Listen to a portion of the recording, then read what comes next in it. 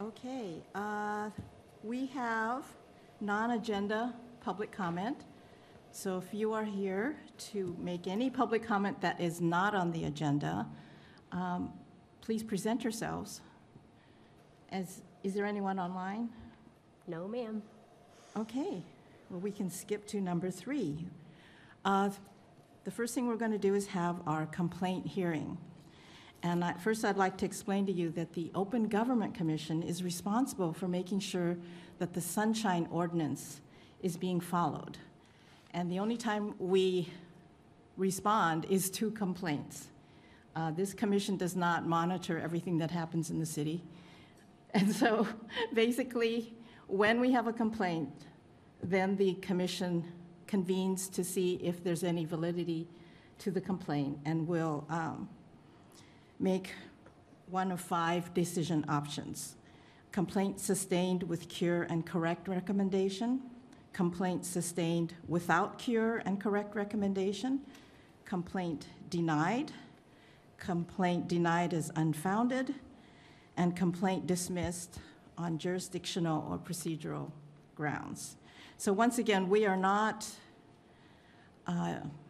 adjudicating on the issue that was in controversy.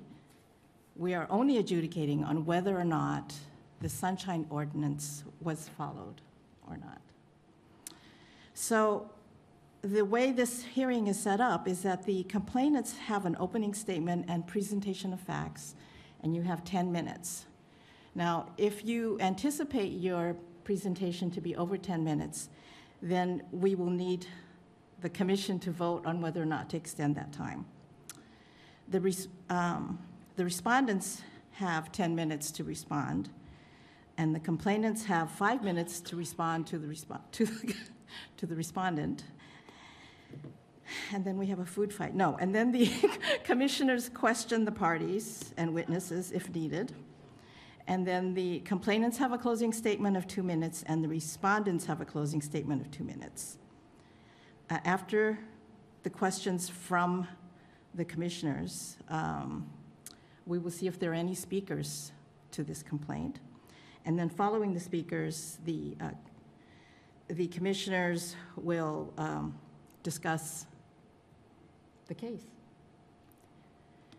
So to begin with, then, we will have the complainant's opening statement.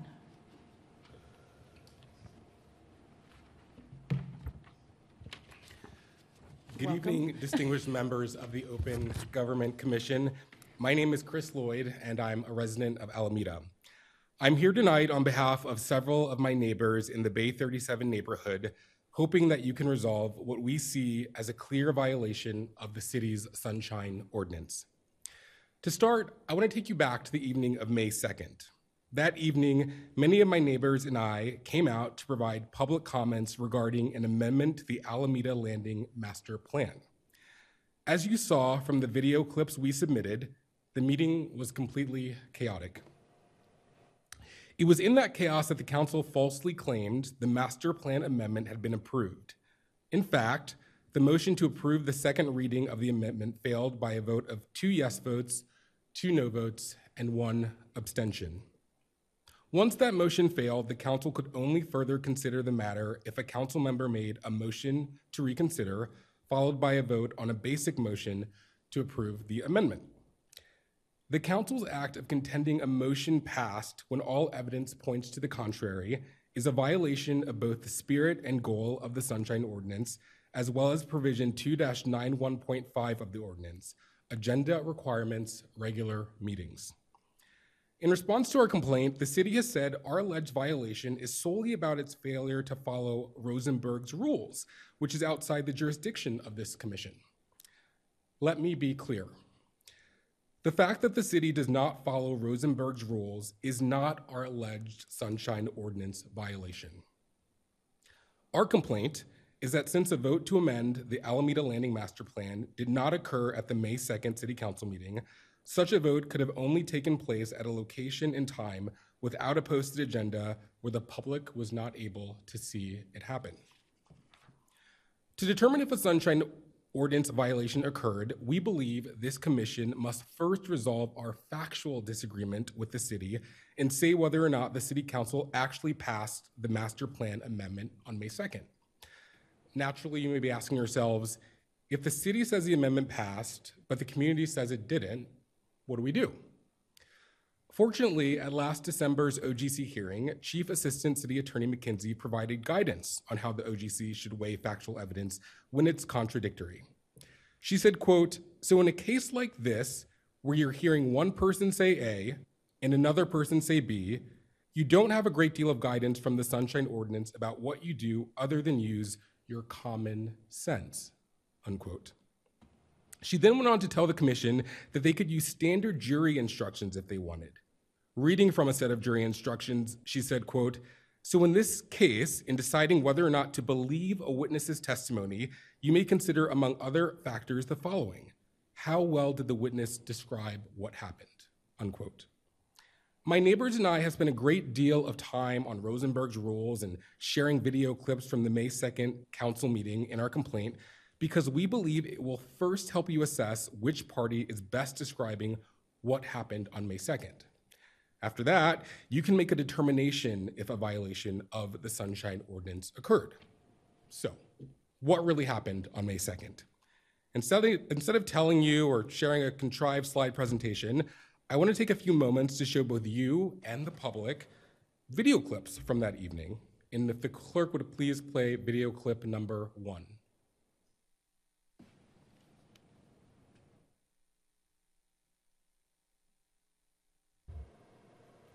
I've paused the time until the cable studio staff gets the clip going, so it won't count into your time.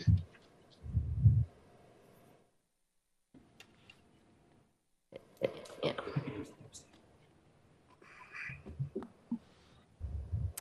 All right, we had a motion by Councilman Vella. It's been seconded by me. All in favor, signify by stating aye. Aye. Opposed? No. Abstained? City Attorney? Members of the council, a 2-2-1 vote is not an affirmative vote, so the second reading fails.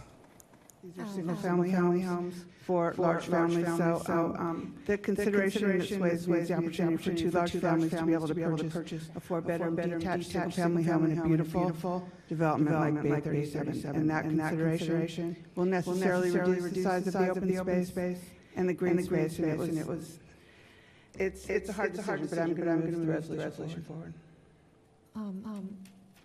Okay, but the way we do. So I can call for reconsideration of the last motion. Yes, the motion to reconsider what you've taken on action tonight is what you're discussing, right? That's the draft motion. Yes. Okay, so Councilmember Jensen has made the motion to reconsider. As you can see, the video is clear. The motion to approve the master plan amendment failed with a vote of 2-1. Later, Councilmember Jensen made a motion to reconsider, which the council voted to approve, but then never took a second vote on actually amending the master plan. In its defense, the city makes two primary arguments. First, they say that a motion to reconsider was not necessary since the previous motion did not have a majority on either side. This is not true. As stated in our response to the city statement, we reviewed every vote taken by the Alameda City Council dating back to January 2005 in which a motion did not have a prevailing side. In all of these situations, the motions were deemed to have failed by the clerk, and when the votes on the motions did not result in a clear prevailing side, the City Council required a motion to reconsider to vote on them again. The city's second defense is essentially, don't believe your lying eyes. They say in the clip we just played, Ms. Jensen didn't actually make a motion to reconsider, but rather a basic motion to approve the amendment. That interpretation of the evidence not only goes against common sense, it goes against the council's own rules. As Rosenberg's rule states, quote, "A tenet of parliamentary procedure is finality. After vigorous discussion, debate, and a vote, there must be some closure to the issue. And so, After a vote is taken, the matter is deemed closed, subject only to reopening if a proper motion to consider is made and passed. Even if this commission accepts the city's argument that Councilmember Jensen made a basic motion to approve the amendment, that view only supports our position. Either Councilmember Jensen made a motion to reconsider and it was never followed by a basic motion to approve the amendment, or Ms. Jensen simply made a basic motion which wouldn't have been valid based on 2 decades of precedent. Either way, it is clear that the City Council did not vote to approve the second reading of the Alameda Landing Master Plan on May 2nd. So those are the facts. Now, let's talk about the Sunshine Ordinance violation. As you all know, the goal of the Sunshine Ordinance is to ensure the citizens of Alameda have timely access to information and opportunities to address the various legislative bodies prior to decisions being made. As 2-91.5 of the ordinance states, this is done when the council publishes an agenda containing a meaningful description of each item of business to be transacted or discussed at the meeting. And the agenda shall specify the time and location of the regular meeting and shall be posted in a location that is freely accessible to members of the public. While we accept that the second reading of the amendment was on the May 2nd City Council agenda, as you just saw from the video clip, the second reading did not pass that evening. Since the council fails to show when or where they voted to approve the second reading of the amendment, we're left to assume that the action occurred, if at all, at a meeting that was not public and for which no agenda was published. Beyond the letter of the law, the city's actions violate the spirit of it. If the council had made another motion to reconsider the amendment after the May 2nd meeting, it would have been required to give both notice to the community and present us with another opportunity to provide public comment. These opportunities were denied to the public. So, what do we think the OGC should do? We think this commission should vote to sustain our complaint with a cure recommendation asking the council to reconsider the matter at a future meeting. If the council believes it approved the amendment, they should have all the necessary support to bring such a reconsideration to a vote. Instead of taking this common sense approach, in its position statement, the city is making the extraordinary claim that the city council has the authority to say motions passed when they clearly did not, and average citizens can't do anything about it. We believe to side with the city council would send a chilling message to everyday residents of Alameda who believe in democracy and the rule of law.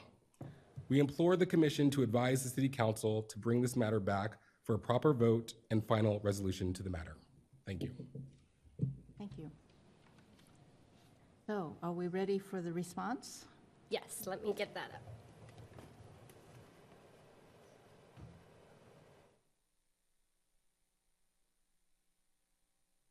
By the way, the respondent, his name is Selena Chen, and in no way are we related, but we haven't taken a DNA test to check.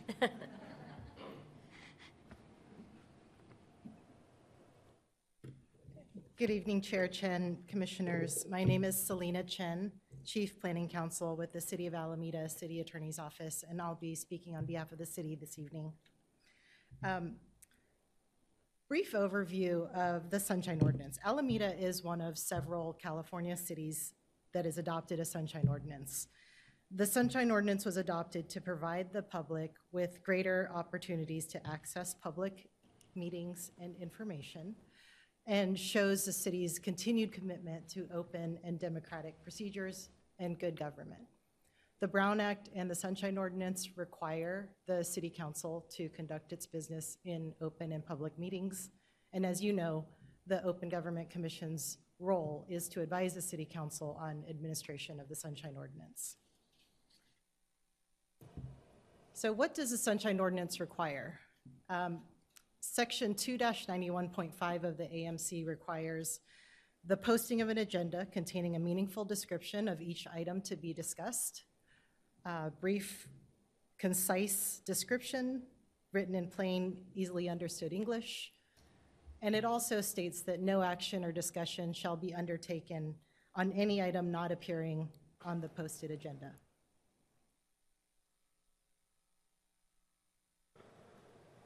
The subject of the Sunshine Ordinance complaint is the City Council's final passage of an ordinance amending the Alameda Landing Waterfront Master Plan.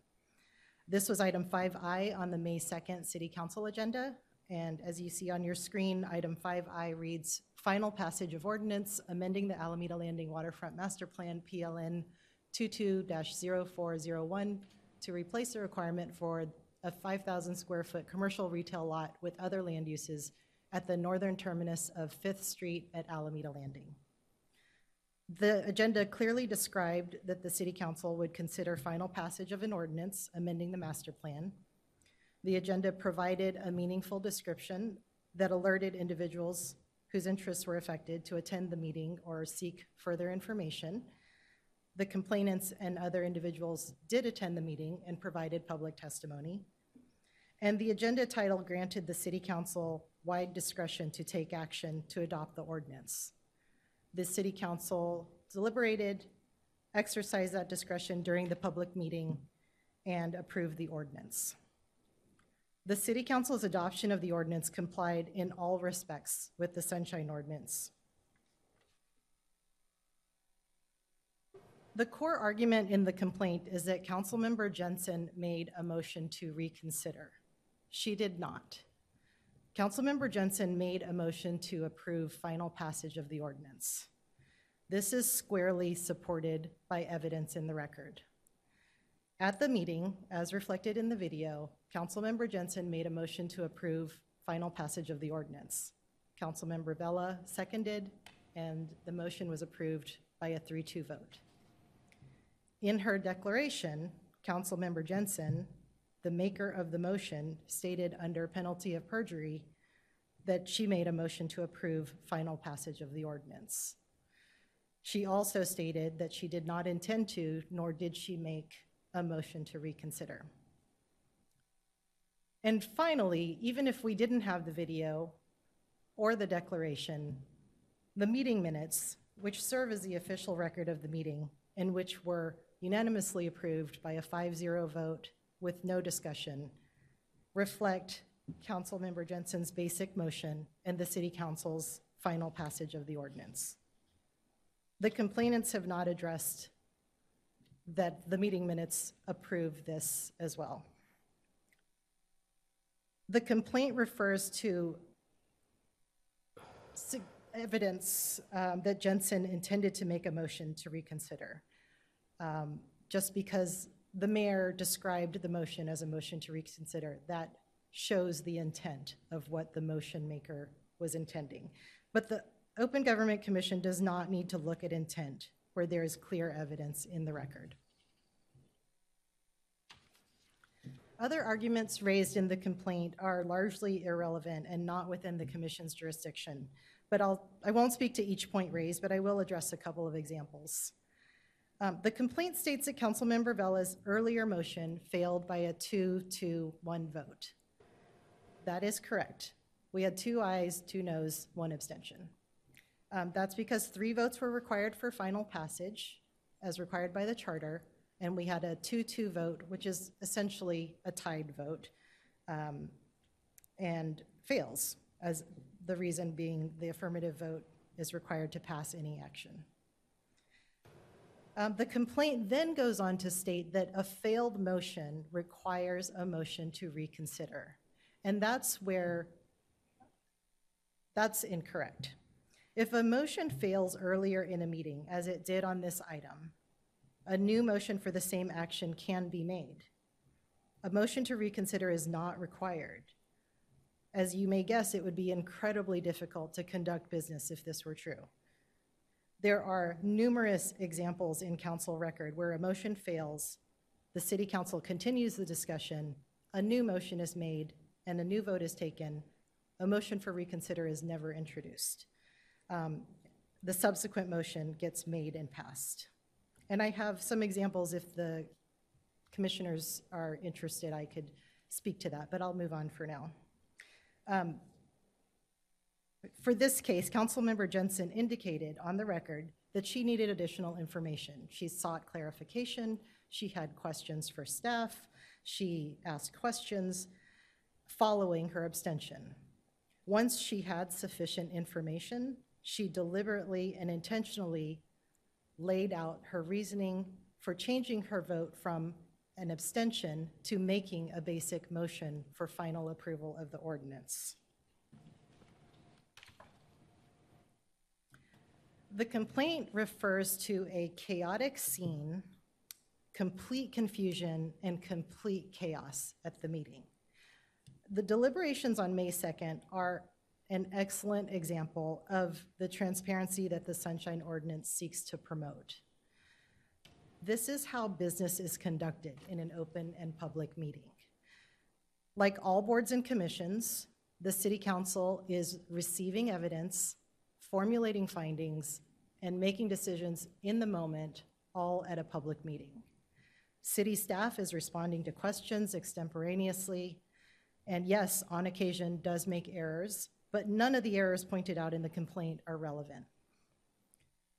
It's natural for questions and concerns to be raised by council members during the course of council deliberations, especially on projects like this, where we have difficult policy decisions.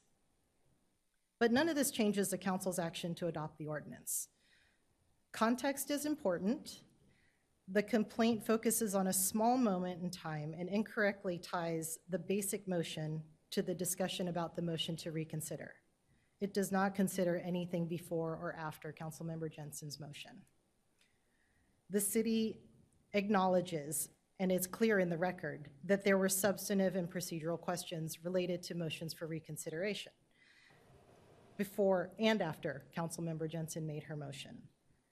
But the discussion, all discussion about motions to reconsider concluded as soon as the city clerk clarified that a motion to reconsider may only be made where there's a majority vote on either side. In this case, we had a 2-2-1 vote. There was no majority vote on either side. Finally, the complaint refers to 20 years of precedent being violated. The City Council adopted Rosenberg's Rules of Order based on the OGC's recommendation in May of 2018. These rules serve as the Council's procedural rules. They help facilitate public meetings. Implementation of Rosenberg's rules are not within the OGC's jurisdiction. Complainants agree. And as the OGC determined in your Grand Street decision, any allegation that the City Council violated its procedural rules, even if true, does not constitute a violation of the Sunshine Ordinance. In the last 5 years, since the Council adopted Rosenberg's rules, there have been 3 motions to reconsider. One of them is cited in the complaint. It was not done correctly. The other 2 I have dates for, and for each there was a majority vote before the motion for reconsideration was made. In conclusion, the Commission's decision should be guided by evidence in the record, which clearly demonstrates that City Council properly approved final passage of the ordinance. This was done in compliance with the Sunshine Ordinance and procedural rules. Thank you. Okay, the complainants have 5 minutes to respond to the respondents' responses. Thank you very much. I want to address a few of Ms. Chen's points. And first, I'll just start with this idea that the May 2nd City Council meeting was an excellent example, as she said, of how business is done, and it wasn't chaotic, and that we're referring to a moment in time. And I'd love to play video clip number 2, which just highlights some of the chaos that actually took place over the course of that meeting.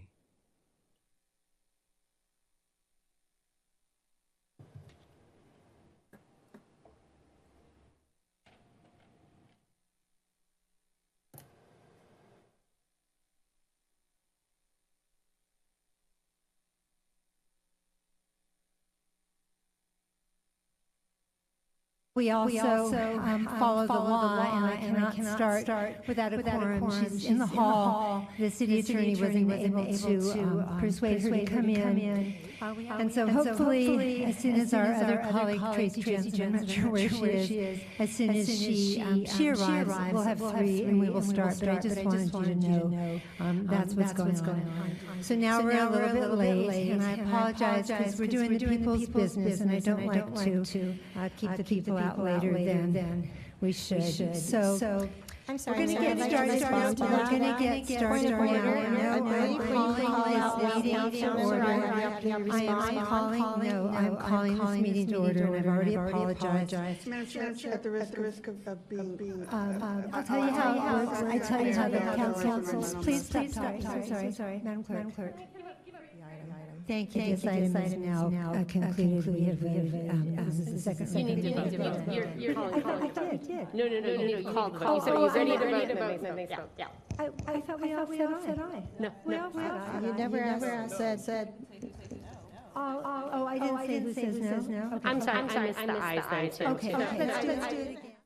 So I've been an observer of the Alameda City Council over the last couple of years of being a resident of the city, and this was not business as normal. This was chaos. I've never seen the mayor confused as to whether a vote was actually taken, the bickering between council members, the clerk dashing across the middle of the chamber. I just want to dispute the notion that this was clear-cut, everyone knew what they were voting on. The second point that Ms. Chen raises is that a 2-2-1 motion does not require a motion to reconsider.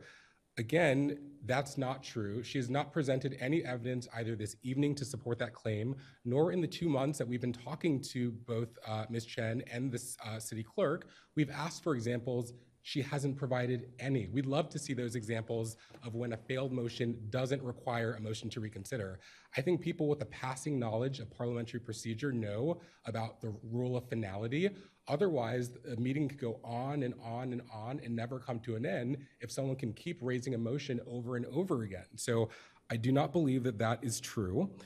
And regarding Rosenberg's rules, yes, the council did recently adopt Rosenberg's rules, but as this commission knows, Rosenberg's rules is a simplified version of Robertson's rules of order, and there is no difference between the requirement of needing a motion to reconsider after a failed motion between Robertson's rules or Rosenberg's rules. So that argument, I believe, is a red herring. Finally, I want to talk about this procedural argument that the city keeps making. They keep saying, this commission, you guys cannot rule in our favor because this is all procedural. And I just want to again clarify that the Rosenberg's rules, the video evidence we've been presenting, that is the fact to support our Sunshine Ordinance violation. That is not the alleged Sunshine Ordinance violation. And so I kind of wrote up an analogy to give you a little bit more of an example of that. So let's assume a person is accused of burglarizing a home, and as a defense, that person says he was out of town when that burglary happened. However, the prosecution has video evidence showing that the suspect was indeed in town during the time of the burglary. In this analogy, the video evidence is not the crime, but rather the evidence disproving the suspect's alibi. Similarly, the video evidence in references to Robert's rules we have presented here is not the Sunshine violation, but it's rather the evidence disproving the city's alibi that they voted to approve the amendment on May 2nd. If you accept this idea that you can never actually look at what happens at a meeting, then anytime any citizen comes before this commission and alleges a Sunshine Ordinance violation took place, the city can basically say, oh, we never voted on that during that meeting. And by the way, you guys aren't even allowed to look at to see if we're telling the truth if that was actually voted on, because that's outside of your jurisdiction.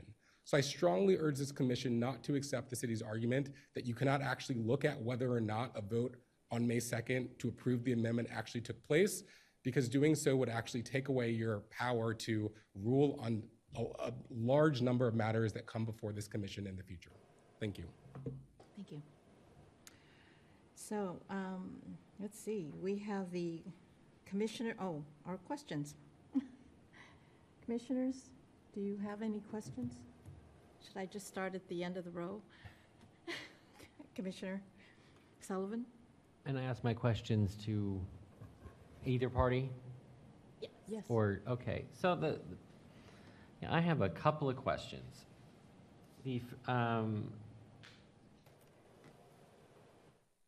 After reading what on the city's website with regards to Rosenberg's rules, it talks about specifically with the votes in abstention, that depending on either what the city provides or whether or not it's in Rosenberg's rules specifically, they're either those present rule or a present and voting rule. And this goes to the city attorney. Do you know if Alameda County is a those present rule or a present and voting rule when it comes to voting in abstention? I've got to look at that. Because Which part of the Rosenberg's rules is that? I'm sorry.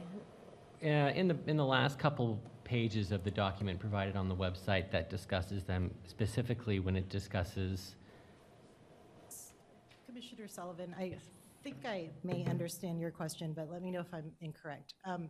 So folks that are present but abstain are counted for quorum purposes, Right. but their vote does not count. An abstention vote does not count. So a 2-2-1 vote is basically a 2-2 vote. It's a tie vote. So it's a present and voting system then, possibly? I'm not exactly sure with the terminology, but Okay, well then according to Rosenberg's rules, that if it is that way, that anybody who votes in abstention is not allowed to make a motion for reconsideration. They're actually a non-vote. Right. So they're not allowed to make any motion at all. Is that correct? I might try to chime in there too. So if a motion fails because of a council member abstained, that council member can still make a subsequent motion on the matter for, a different or the same motion. Basically, there's nothing that says that because you abstain once, you can't vote or participate or make motions later on the same topic. Well, just what Rosenberg's rules said, though, is that if it's a present and voting type system, if that's what this city has, then that person who votes in abstention cannot make another motion on that because they're out. It's a non-vote. They're no party. We've never followed that piece of it in the city of Alameda once, ever in my entire 25 years here. And we also have a charter requirement that requires 3 affirmative votes of council to take any action. And we've always followed that as like our main guide of everything requires 3 votes. So abstention or, a no vote, we've always treated those as the same. Okay. I mean, I get it. You know what I mean? Both. No, Yeah. it's totally clear. So the second question is, if reading those rules that are posted on the website, it says that if a motion fails and a tie vote is considered a failed vote, a motion to reconsider is the only way to bring that back up. And I don't see anywhere where What page of Rosenberg's rules are you on? Because it's on the last paragraph when it talks about vote counting and then failed votes.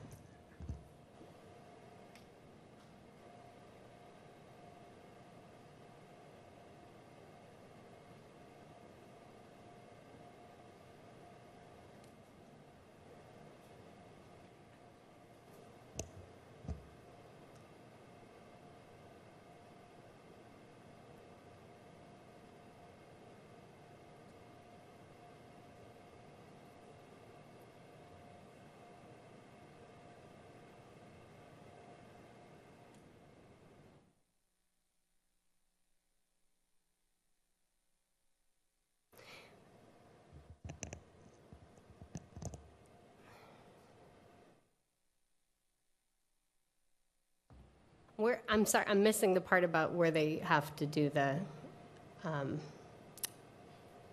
don't have it in front of me. I'm trying to read it quickly, sorry.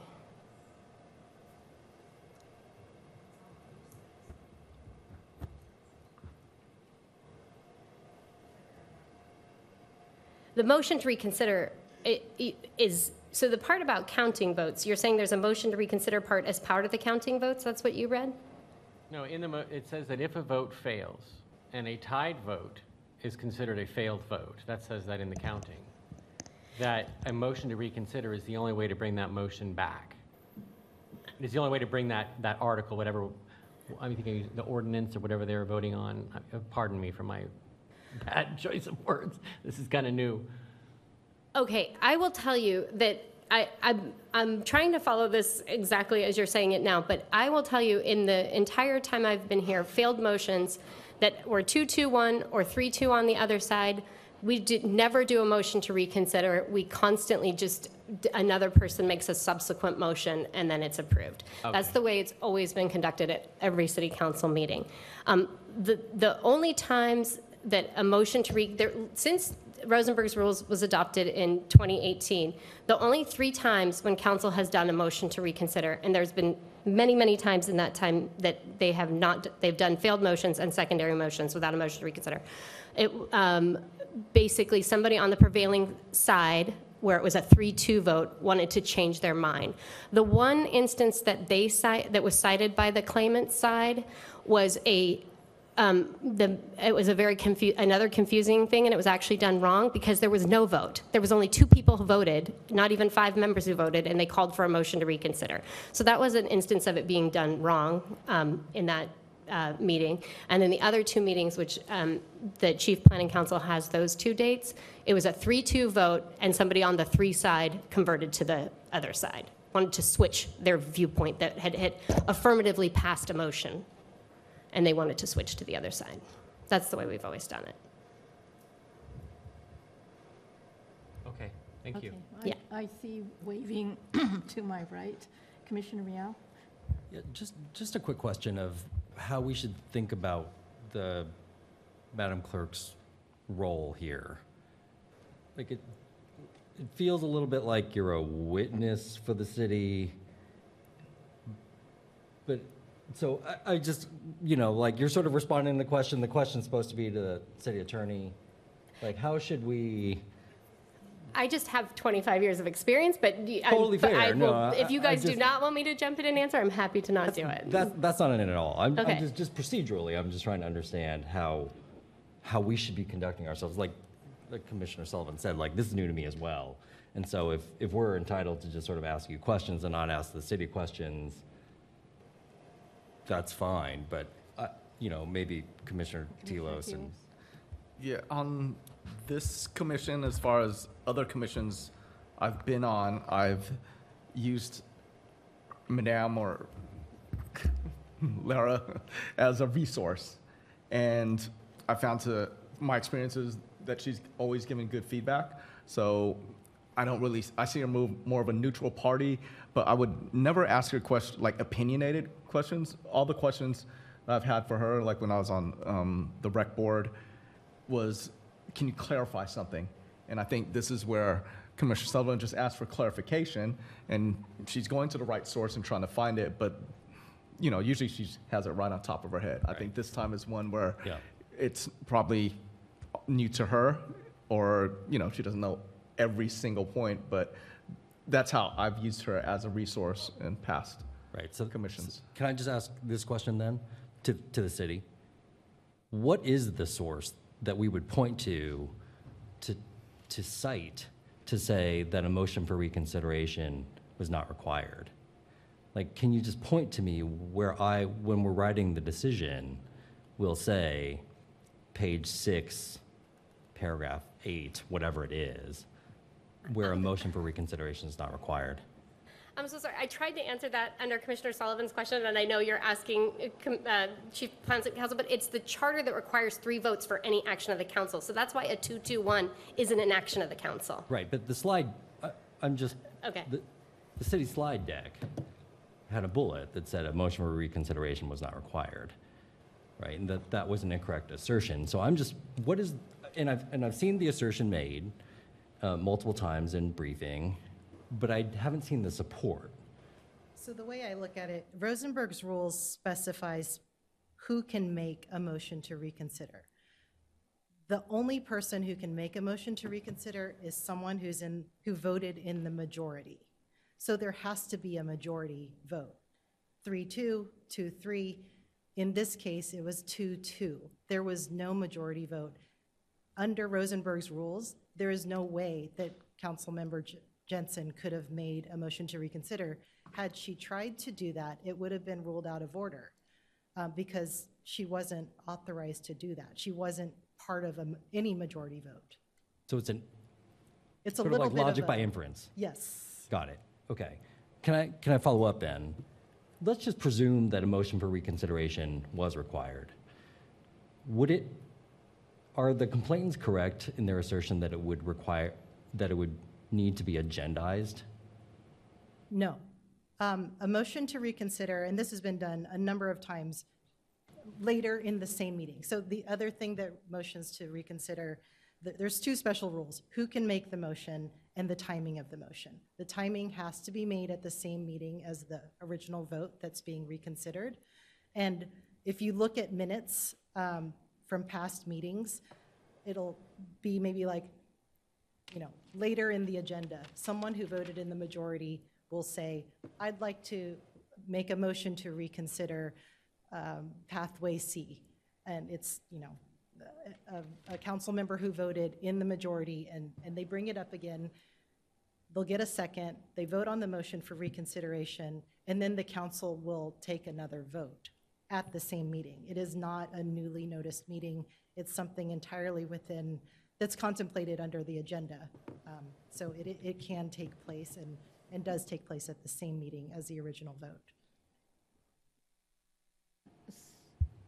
Commissioner Delos? Yeah, can I just follow up on that? I know we're supposed to be asking them questions, but this, to clarify, and from the reading too, so thanks for bringing up the motion or the guideline that a person who can make the motion to reconsider has to be part of the majority. So I think we're all on the same page here that 2-2, there is no majority, so there could be no motion to reconsider. And so if there's a 2-2 vote, that means it failed. So then that's how I see the vote. But now it was brought up that all during meetings, there's always these times when they take another vote on it. So, but then that sort of goes against Rosenberg's thing about finality. So here's where I'm getting confused. So these council meetings go on because when I was on the rec board, we voted, that was it. We didn't come back to it. We didn't want to keep, all our viewers and, all the people in the audience there the whole night. We vote on it, either pass it or it doesn't pass. We don't come back and say, hey, let's reconsider this because all the evidence, there's no new evidence. So can you clarify on that? So the council had not closed the matter. They had continued the discussion of the matter. The council does this where a motion fails, they continue discussing the matter. You have even done it as the Open Government Commission. You have broken things into sections, taken votes on sections, and continue the discussion after the first vote. So there can be many votes under the same agenda item. Nothing requires one vote on the one agenda item, and that's it. It's done. Or else you have to have motions to reconsider or anything else. And I hope that explains that. And I would just like to circle back to the vote counting one more time. The charter trumps Rosenberg's rules. So 3 votes of council are required for anything to be considered an action.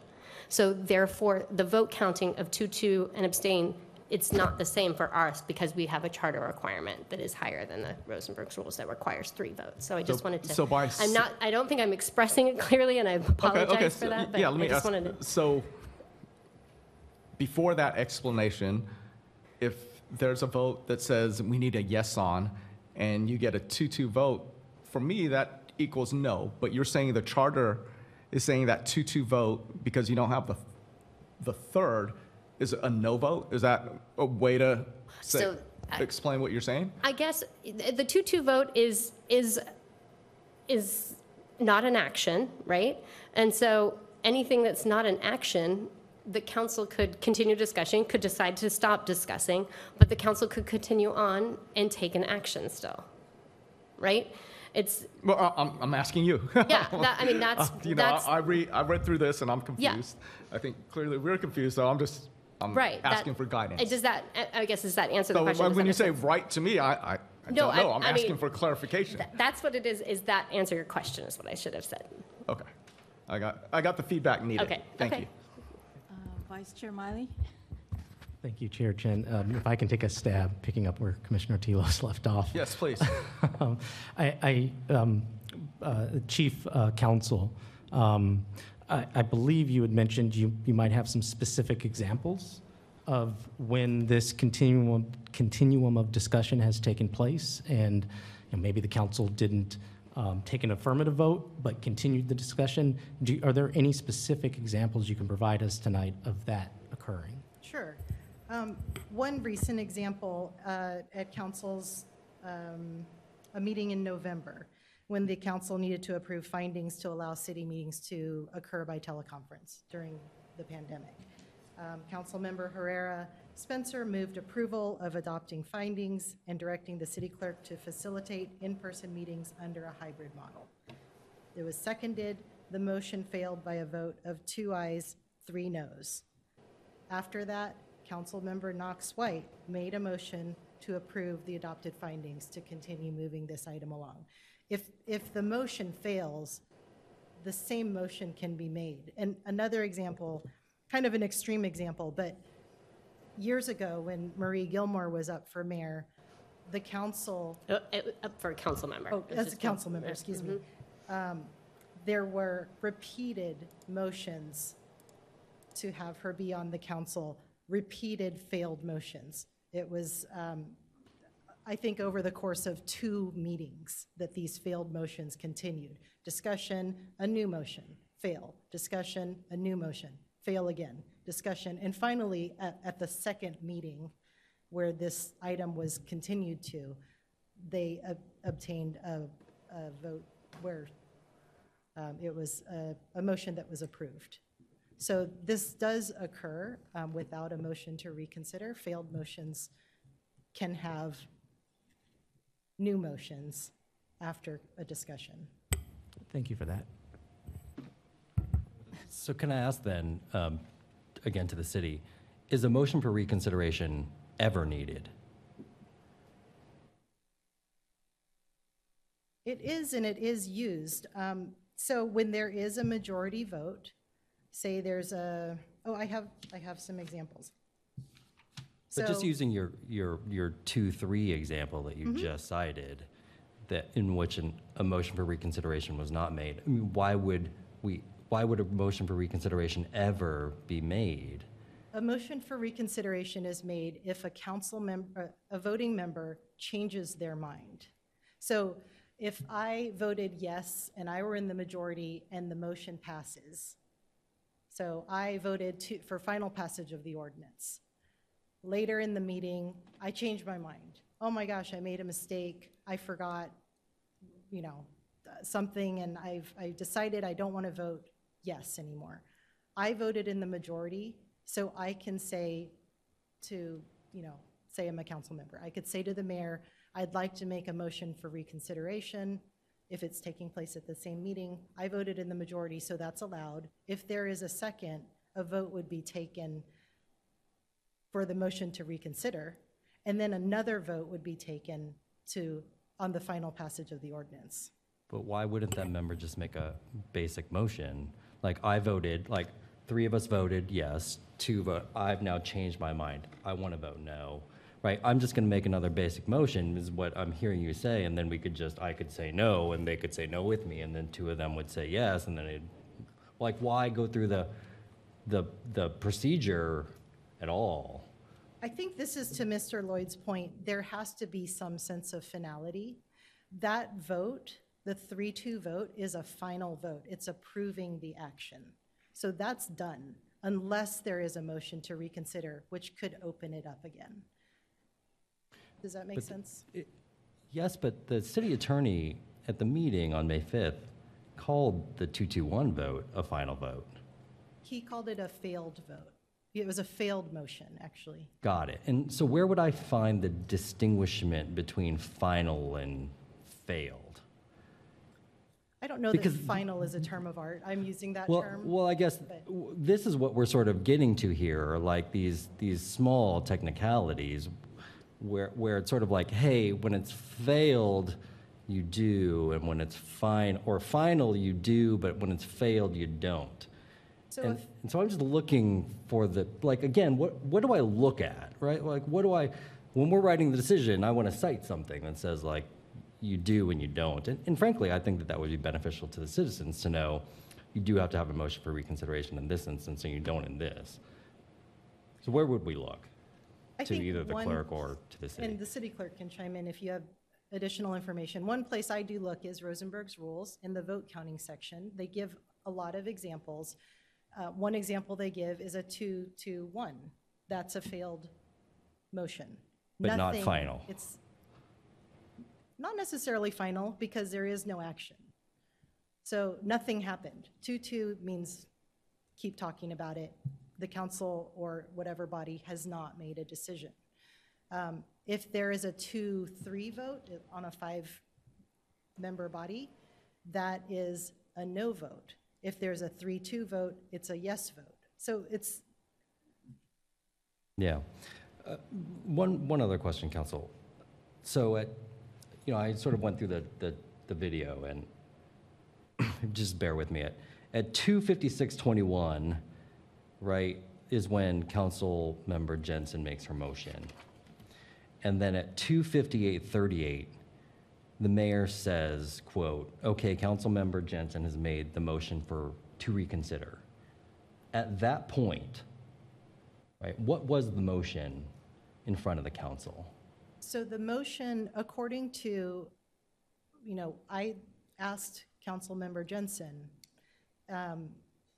what was the intent? What was the motion you made? We observed this in the video.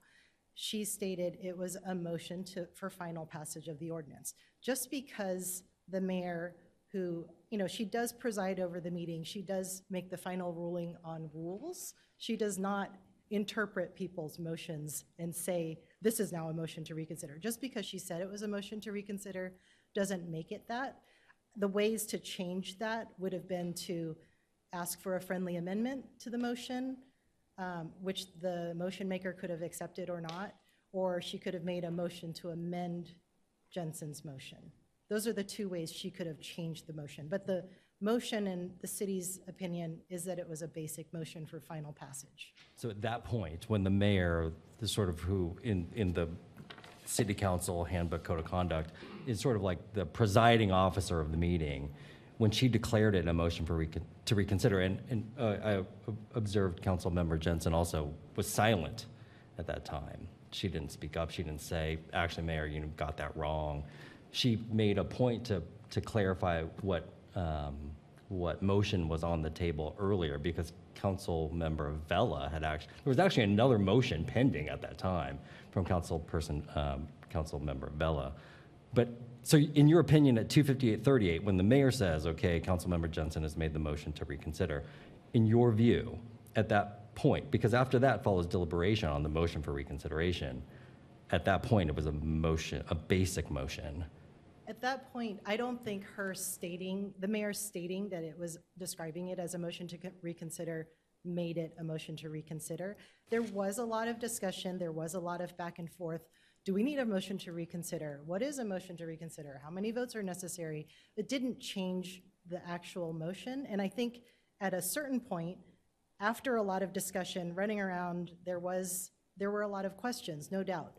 But that's when the city clerk stated on the record, we don't need a motion to reconsider. There was no majority vote. A motion to reconsider is not appropriate when there is no majority vote. It was a failed motion, and so that's how we get to where we are. If I can pick up there Sure. with a question for the complainant, Mr. Lloyd. Just on that point, if it was indeed a motion to reconsider that evening that was moved forward, and we just heard from the council that it requires a two-stage process, I guess, that you first take a vote to reconsider, and then you take a vote on whatever is in front of them. Yeah. So we didn't see that occur in the video that evening. So I'm just kind of curious if you have any, if there's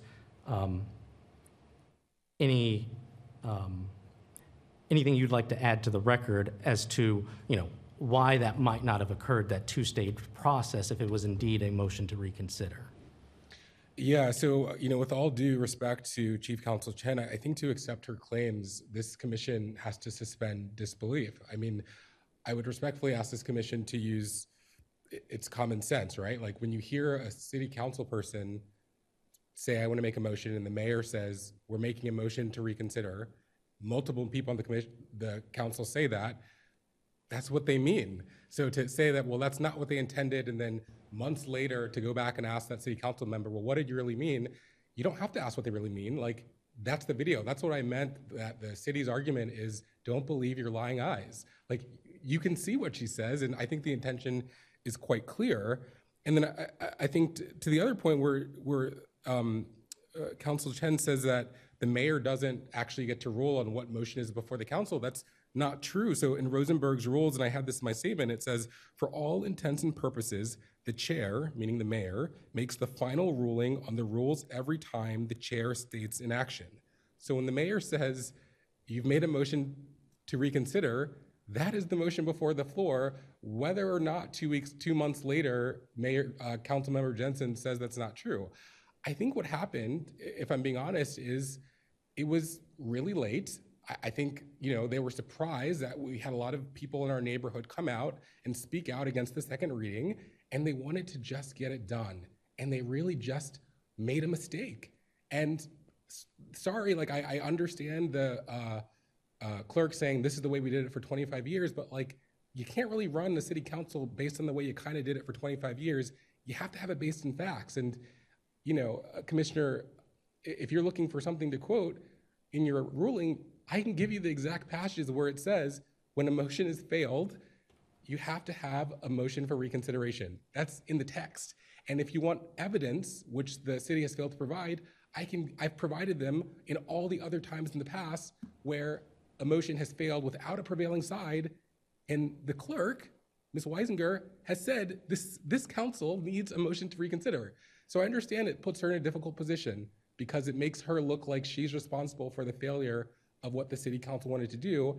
And the context here is that the city is currently being sued for another issue of motion to reconsideration. So can you imagine at your own job if you got sued for making a mistake and then a month or two later, another group of neighbors comes and says, hey, you didn't do it right? I absolutely would be doing everything I could do to say, nope, this is no mistake here. I did everything by the book, and I don't think that's true.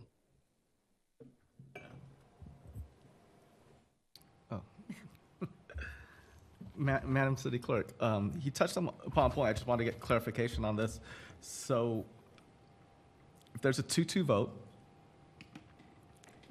that means no one's on the majority, but then he states that there's been times when motions to reconsider have happened after that. So is that a true statement, or am we misstating something here? And I'm not saying either person's essentially misstating, but I'm a little confused because to have a reconsideration, you need someone from the majority, correct? Correct. And and he just cited times where there's 2-2 votes and a reconsideration happened. So is that just misphrased, or from your experience, has there a 2-2 vote come up and there was a reconsideration?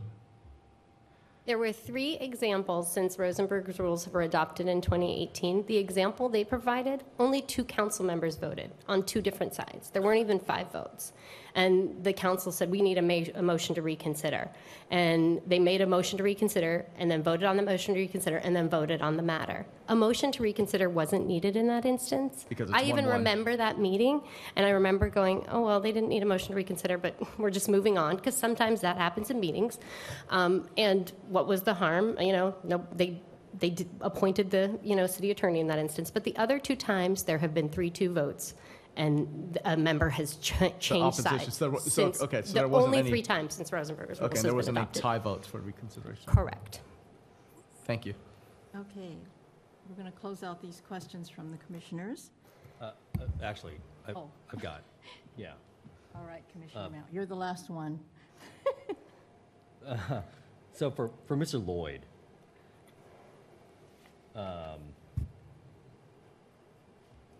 so first of all, I want to commend you for putting together, a great packet of materials. I know that it's quite time consuming, so I appreciate everyone doing that. One of the points that you made earlier was that had they followed the proper procedure, that the motion for reconsideration would have been required to be placed on an agenda and then taken up in a subsequent meeting. Sorry, to clarify, I think the motion to reconsider could have happened that night. And I actually think Councilmember Jensen was on the right path. So, when Councilmember Jensen changed her mind, I think that was one of the requirements the city attorney said, that the council member changes their mind. That's why you need a motion to reconsider. That's why the mayor and Councilmember Vea said, oh, so you need a motion to reconsider. They did that because that's normal practice. They didn't just kind of make up that out of thin air. They know that when there's a failed motion, you need a motion to reconsider. So if they had then taken another vote, case closed, it would have been over. It would have been passed and it's done. And we wouldn't even be here. And I think what we're saying now is the only way to move this issue forward is if the city council does a motion to reconsider in a future meeting, in which they'd have to suspend the rules, because if it's done at a future meeting, you need a supermajority to do it, and vote on it again. Chief Counsel Chen says that the city council is unanimous that they've passed it, so we don't understand why it's so hard for them to say, hey, there's some confusion at this meeting, something wasn't right, let's just vote on it again to put any doubt to rest that we're following our own rules. She seems to think that that is just a crazy solution, and that's what we're asking this commission to say. I suspect because she knows that it isn't unanimous, and she's not sure that she has the votes to actually bring it back again. I think that's what's really going on here. So they could have done it in the meeting, but if they want to do it in the future, they have to have a supermajority to raise it again going forward. Right, so you would agree that they could have done the motion for reconsideration at the meeting without putting it on an agenda?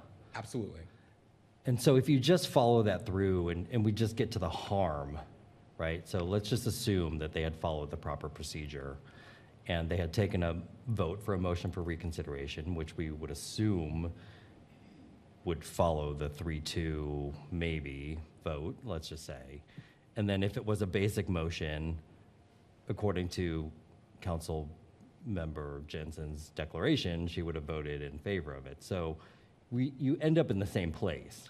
Well, so this is, I think, where the distinction is. Our alleged violation isn't the fact that they followed Rosenberg's rules. We're just saying that they didn't pass what they said they passed at the meeting, and then later they're saying they did pass something. So if they didn't pass something, the matter's closed, it's final. It says that in Rosenberg's rules, and I can quote that if that's useful. But so the harm wasn't that there, it's that after the meeting was over, they started claiming that something was passed. And if they really wanted it to pass after the motion failed, they would be required to bring this before the council again, give the neighborhood notice, and give us a chance to speak again. The harm is the fact that they claimed after the meeting was over that it passed, and it didn't, not the fact that they didn't follow their own procedures. And just if I get to the spirit of the ordinance being one of proper notice, the opportunity to participate, that seems to have been fulfilled. I don't believe that you all take issue with the item 5I, right? That provided you notice and sufficient notice to come and speak and participate. And so then I guess if we get to the spirit of the ordinance, what harm has effectuated? Because it sounds like folks were here and participated. We were absolutely here, we participated, and we won. They lost the vote. And we left, and they said, no, you didn't win, actually. You didn't win the vote, but we were all here. We won the vote because the city attorney said the motion failed. And by the way, we've been at a lot of these meetings before where we've tried to chime in, and the mayor has shut us down. We could have said, hey, by the way, you guys didn't take a vote, but we are not allowed to participate in these meetings. So we left, and it's like, hey, they didn't actually pass the vote. We won. And now they're saying, no, you didn't. And so the harm is that they're saying something happened that didn't happen. And if they want to actually make the case again, bring us all back, give us the time to make the case. So yeah, the meeting that we had on May 2nd, we made the case and we won. The harm is they're saying we didn't, and they're not actually creating a forum where we could actually come back and do another fair debate. Commissioner Chen, I Commissioner have a Sullivan. question. Thank you. Sure. So are we finished with the questions, or can I still ask a couple go more? ahead. You have more time. I just on a different vein. So after the motion didn't pass, after it failed, the city council engaged in discussions. And if everything is as, hypothetically, let's just say everything is as is what the city attorney is saying, that a new vote came up and finally it was passed. It seemed, when you posted the agenda item up here that was posted for everybody, I'm speaking specifically right now to 291.5, okay, about notice and have it being properly agendized. So it seems to me that with the discussions that took place between council members, that discussion of the ordinance or the amendment to the ordinance greatly differed from what was actually posted on the agenda. It included new open space, different parameters for the commercial building. It also it talked about height variances, market value versus low-income units. It also discussed commercial space with residential space alone, green space, and lastly, and I thought kind of more importantly, at the end, Jennifer Ott, the city manager, called for the use of city funds for this space, which the mayor said, well, how much funds is available? Well, I don't know about. Doesn't that require a different and more articulate reason in the notice itself, or is this sort of normal for an ordinance to come up? Because to me, it seems like at that point, with all those factors being different from what was actually noticed on the paper, that this couldn't have been a second reading. It had to be a whole new, it seemed like it was a different agenda item. Thank you, Commissioner Sullivan. So the underlying action was amending the master plan to replace a commercial requirement with there were 5 alternatives that were presented to the council. Okay. The council, at the introduction of the ordinance, discussed, some of them were open space, some of them involved affordable housing, some involved a mix. There was a rec building, as you point out. So all of these items came within the title, which discussed amending the master plan to replace the commercial requirement. Including the use of city funds for this? Yes. Okay. And that introduction was at a prior meeting, and then this came back as the second reading at the next. Okay. Thank you. Any more questions? Okay, then we're up to the complainant's closing statement. This is your last bat. Thank you. Thank you, members of the Open Government Commission, for taking the time to consider our complaint.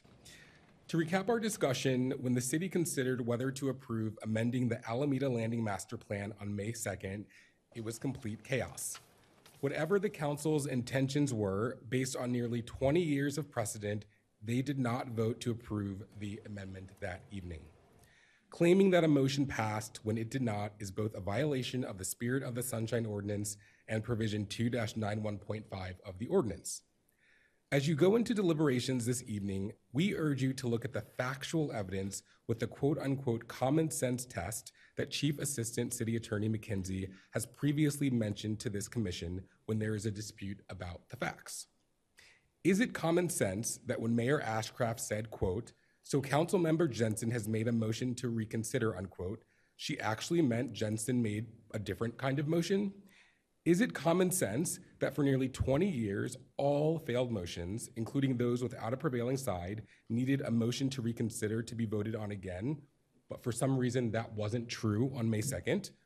Or is it common sense that after a late night, chaotic meeting, the mayor and the clerk simply messed up? And instead of fessing up, they're claiming that the council passed something that it didn't, violating the Sunshine Ordinance. I think you all know the answer to that.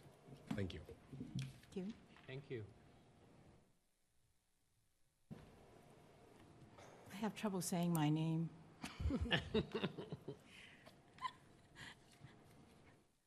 So the city has engaged in a robust public process for this master plan amendment. There have been 3 planning board meetings, 3 community meetings, 2 public meetings before the city council.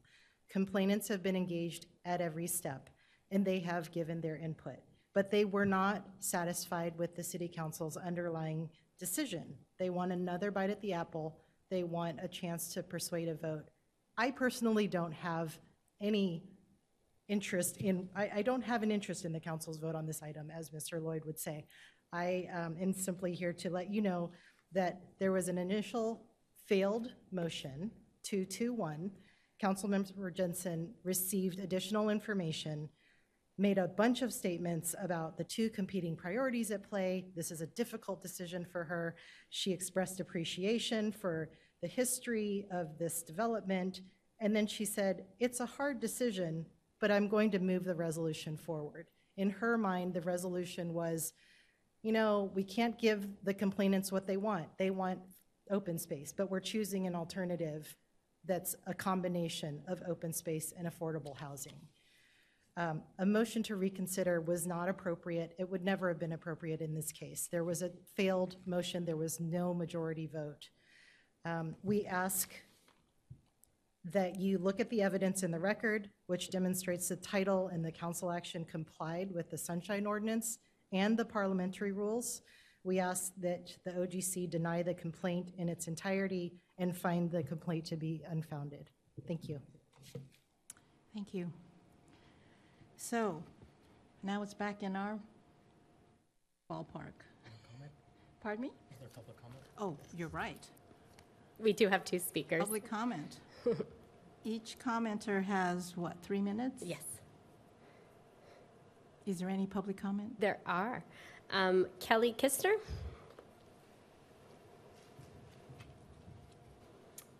Good evening, and thank you. And I'm not going to be as succinct as the fine people who spoke tonight because I didn't put anything together. But after listening to the conversation tonight, I want to start by saying I am very grateful for and impressed by your questions and your diligence on this. So thank you. You asked some really, really great questions. As I listened to the answers, I felt like more of the same. There was so much confusion the night of, and you ask a direct question to the city attorney's office, and the city clerk needs to jump in, and there was a lot of, in my opinion, kind of, well, this is the way we've always done it, while we're sitting here looking at Robert's rules that are posted on the website. So I'm concerned about that. I'm concerned about the way the city attorney's office presented how votes are dealt with. And basically what it sounded like to me is if there's a majority vote, it's done. But if it's a tie vote, then we're going to keep going until somebody wins. And you should watch the entire meeting, and you should watch the entire meeting from the last time we brought this issue to the city council, because, and I'm going to make a controversial comment here, but in my opinion, our mayor is a condescending bully. And that's important to this process because I think Mayor Jensen was treated very poorly at the beginning of that meeting. And I think as a new member, she felt pressured to go with the flow. And that is why we think, or at least for me, I'll speak for myself, that's why I think it's important that we pay attention to how this meeting went and give us a chance. If she's got the votes, she's got the votes, like Mr. Lloyd said, right? But it was shaky at best. And I really am glad that we have this opportunity to speak with all of you because this is my city. I love the city. I've lived here 30 years. And I'll tell you that it has been emotional and heartbreaking for me to see how the city council is operating under our mayor. We've got some great council members, but to say it's political is an understatement. And we live here. We pay taxes. And this group pays more taxes than a lot of people through Mello-Roos. So I think if we want to come back and have a clearer vote, a clearer conversation, we should be permitted to do that. Thank you. Thank you. Next. Abby Caldwell?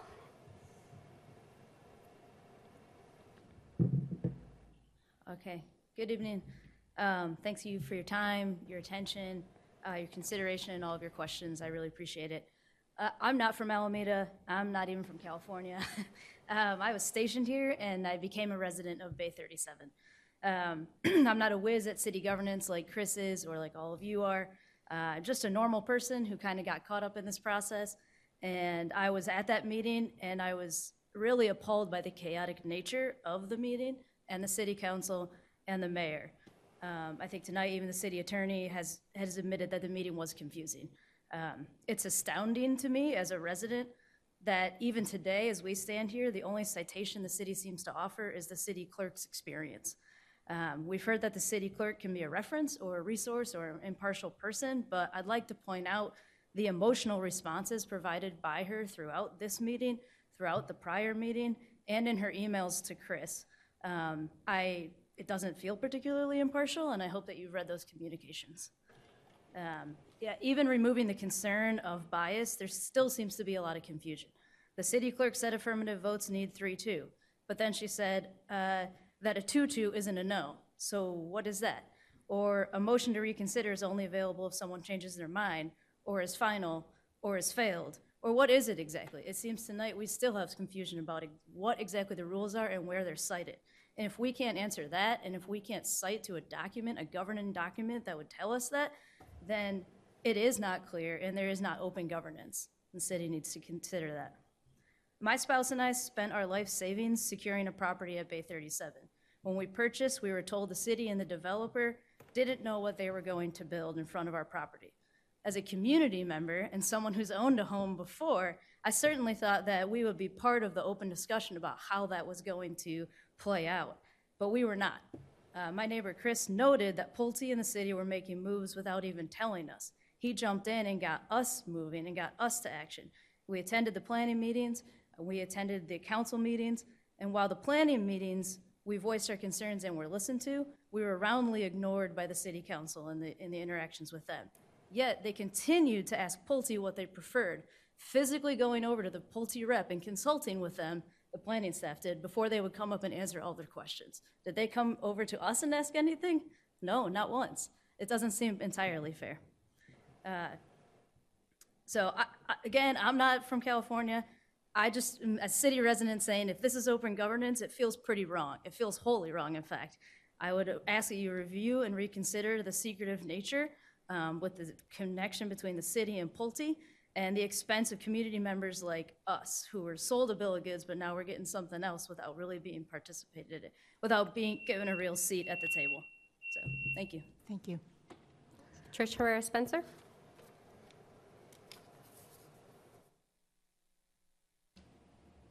Good evening, everyone.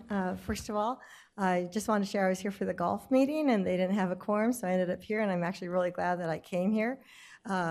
I really do appreciate all of your comments, and as I was sitting here listening to you all, a question came up in regards to a motion for reconsideration if it had been made that night during the council meeting. And I know you've all read it, everything, but it didn't come up tonight. But I actually asked the question during the meeting after I believe the mayor and then council member Vela spoke about the reconsideration. And I asked the question to the city manager, Eben Shen, who sits there, and how many votes would it take to pass a motion for reconsideration? And his answer was 4. And so there was discussion tonight about, would we be in the same place? Well, actually, in regards to that night, my answer would be it's very unlikely, because I doubt if we would have had 4, because when the substantive motion was called, it was a 3-2 vote. Thank you. Thank you. Are there any more speakers online? There are none. Okay. All right. The ball is in our court. So what are some initial thoughts? I can start up, just initial thoughts, and I like how our second public speaker came up and said, I'm not from Alameda, not, from here, I'm just stationed here, and I'm just looking at this as a normal person. And being up here as a longtime Alameda resident, and that's how I've always approached these things, is I'm just a resident here. I'm not a lawyer, not a professional in any of these planning things, but hey, something didn't go efficiently at this meeting. I think that's a fair statement. And there was a lot of confusion. And being on the Open Government Commission, I know there's some rules that we should go by, but I always look towards the spirit of those rules. And if there's something that's confusing the community, that's something we have to address and sort of put that into our interpretation of what we're trying to come up with today as far as a resolution on this. And that's how I'm sort of guiding my decision. So, with the feedback I get from the other commissioners here, I'd hope that we could come to a unanimous conclusion, but, it'd be good to have some dialogue of like how we're going to make this decision. And, being a commissioner here for multiple years, I really liked how the past commission members, when we did, so this is the first hearing you guys are having, and it's, I would say, in the last 2 years, as a commission, we worked as a team. This way, we got everyone's input in, and we sort of got to, most of the time, a unanimous decision. I would say, 4 years ago, that wasn't always the case, but I'd sort of like to open up that dialogue for us to like, okay, how are we thinking, and what should be the North Star? Is it the spirit, or are we going black and white on this? And I'd like to get your thoughts on how we should approach this. Okay, since I haven't spoken, I'll just take executive privilege. As a veteran or survivor of hundreds of city council and board and commission meetings in my past life, I mean hundreds, I have seen all kinds of things happening.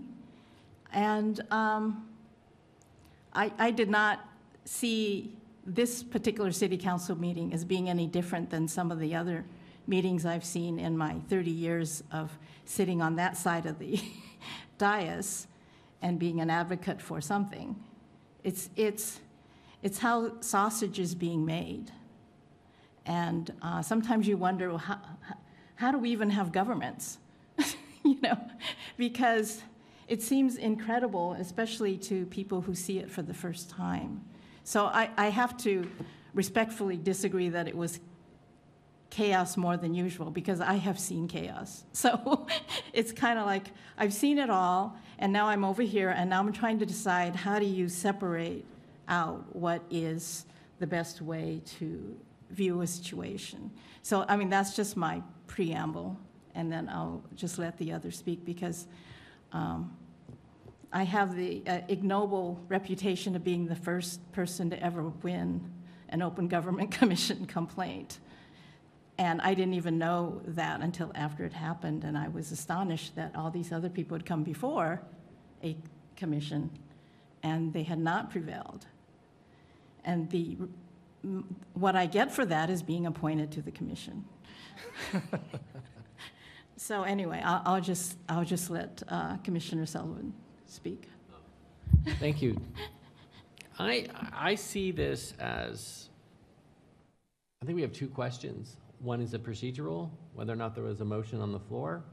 And then the second, I wanted to see what your guys' feeling is in the city attorney's papers, she said that we must conclude that a secret meeting had occurred. And so just as a question, when we are in a public forum, is everything supposed to be on the mic? Is everybody who's at that meeting, everything they say supposed to be on the mic as a matter of course? When we're doing the people's business, it should be in the open. Okay, because at that meeting, I mean, Laura had a conversation with the city attorney that no one heard, and then she came back with a new idea about the motion. That was at, I just don't know, like, because they said we must find a secret meeting occurred, and I'm not sure if this is what that is. No, I think when we do the public's business, so it's the elected and the appointed officials who make the decisions. If staff need to consult with each other. So staff can be on the, okay, so. Because otherwise, nothing would happen. Okay. Then has anybody here seen any evidence of a secret meeting that the city attorney said that we must find? Or what is your interpretation of that directive? My interpretation is that I don't think that that's what we need to find. I think that document is meant to be advisory, but not dispositive as to how we need to decide. Okay. Yeah. Thank you.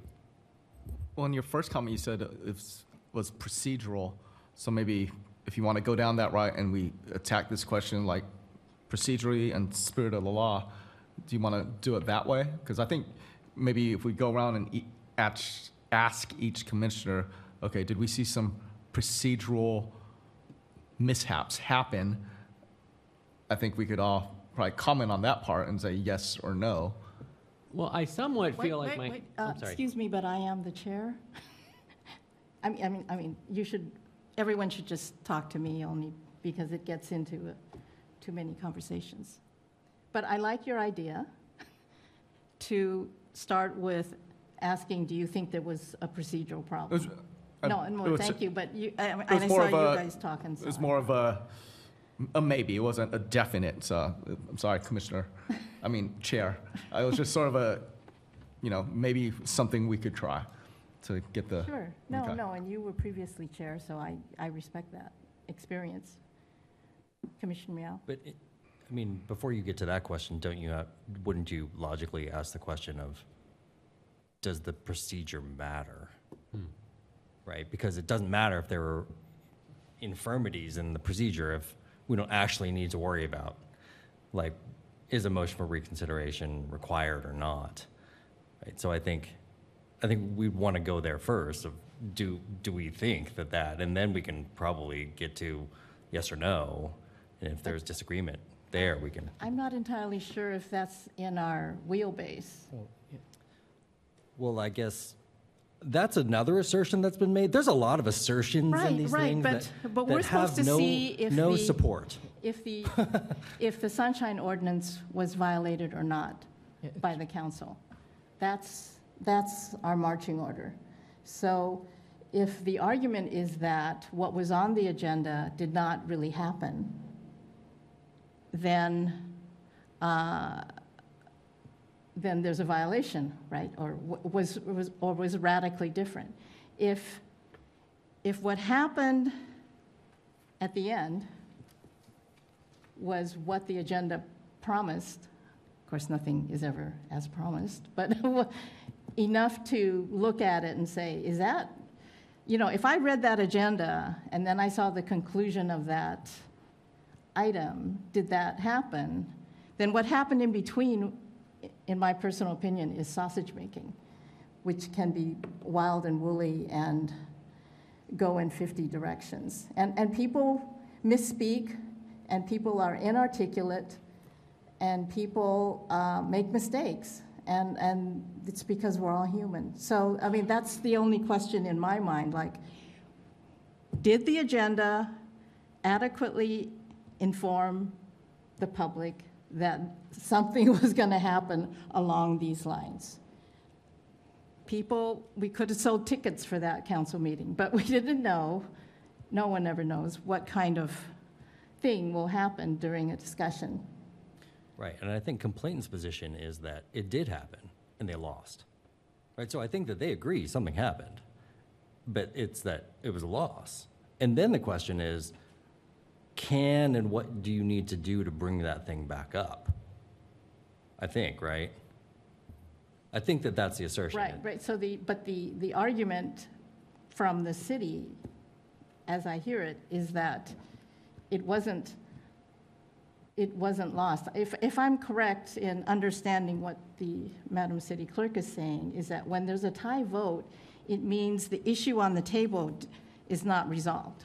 Right, and I guess as opposed to you lost, they won, ha ha ha. No, that's a Right. different way of viewing it. Yeah, where I struggle with that is that there's not a declaration or anything to point to that, other than comments, which I appreciate and respect, but a logical thing to do for the city would have been then to have a signed declaration on behalf of the city clerk saying, one, you only need to do a motion for reconsideration in these instances, right? Or point me to the rule. Like, don't make me have an inference. Or two, well, I guess those are the two.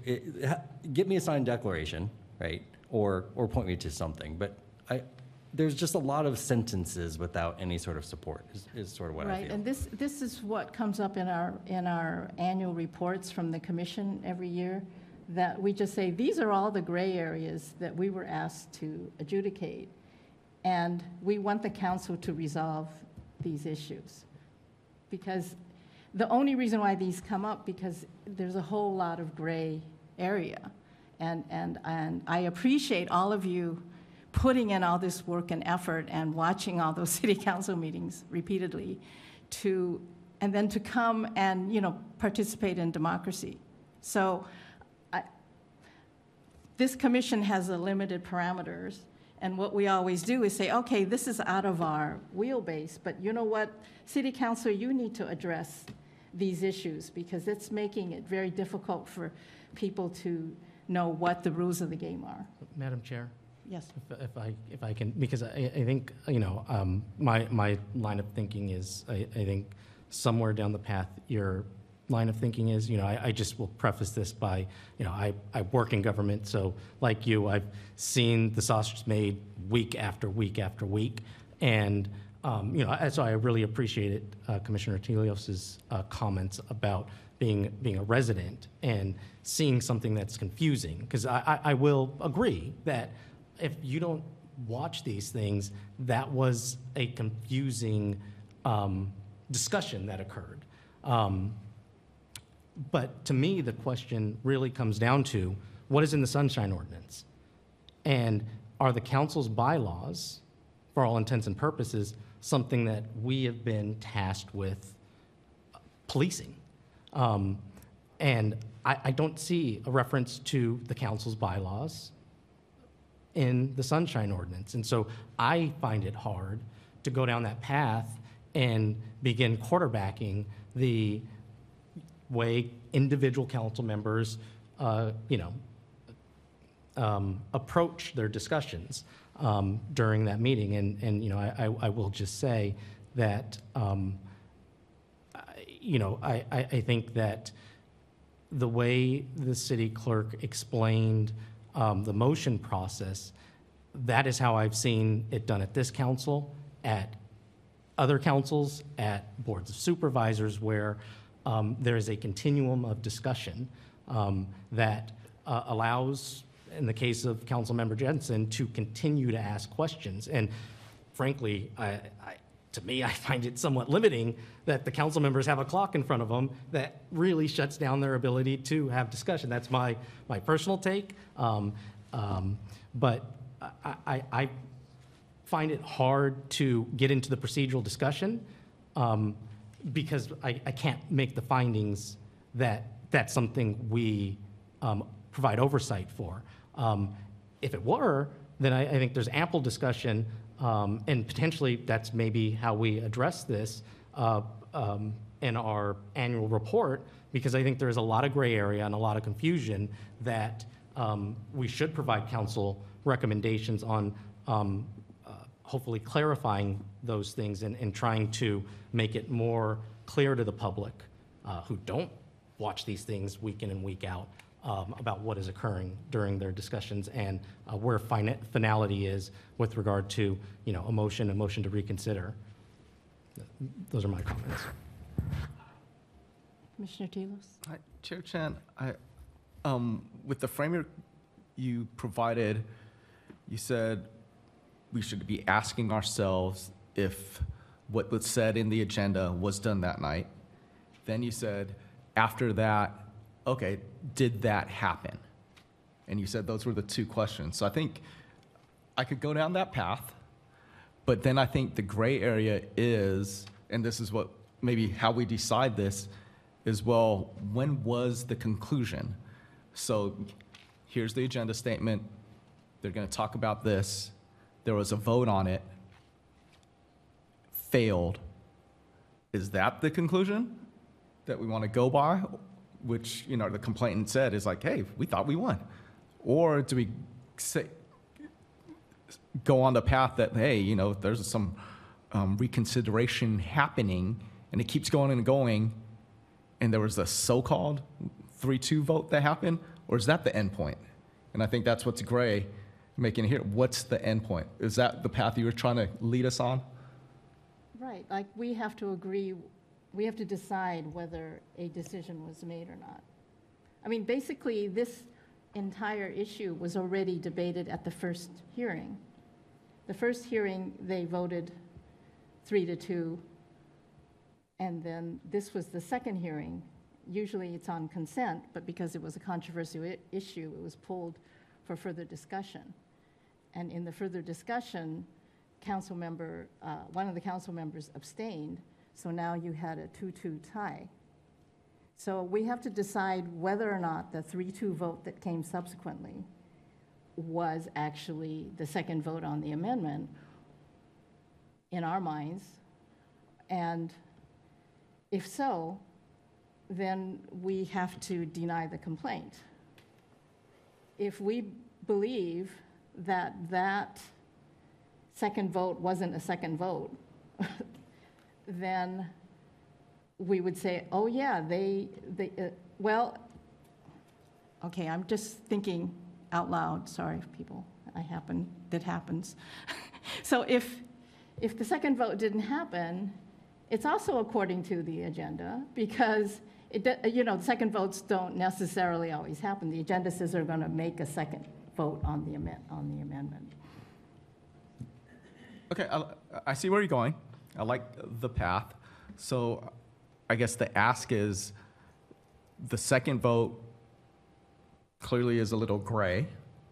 And do we believe as commissioners, is the second vote valid? Is that how we should be thinking about this? And I'll take comments from other commissioners as well. I don't know if we can rule on that, but I'm going to ask the other commissioners. Yeah, I'm just trying to, okay, what framework do we want to, I want to work as a team here. I want to go down the path so we're sort of all in agreement on this, and I'll follow multiple paths.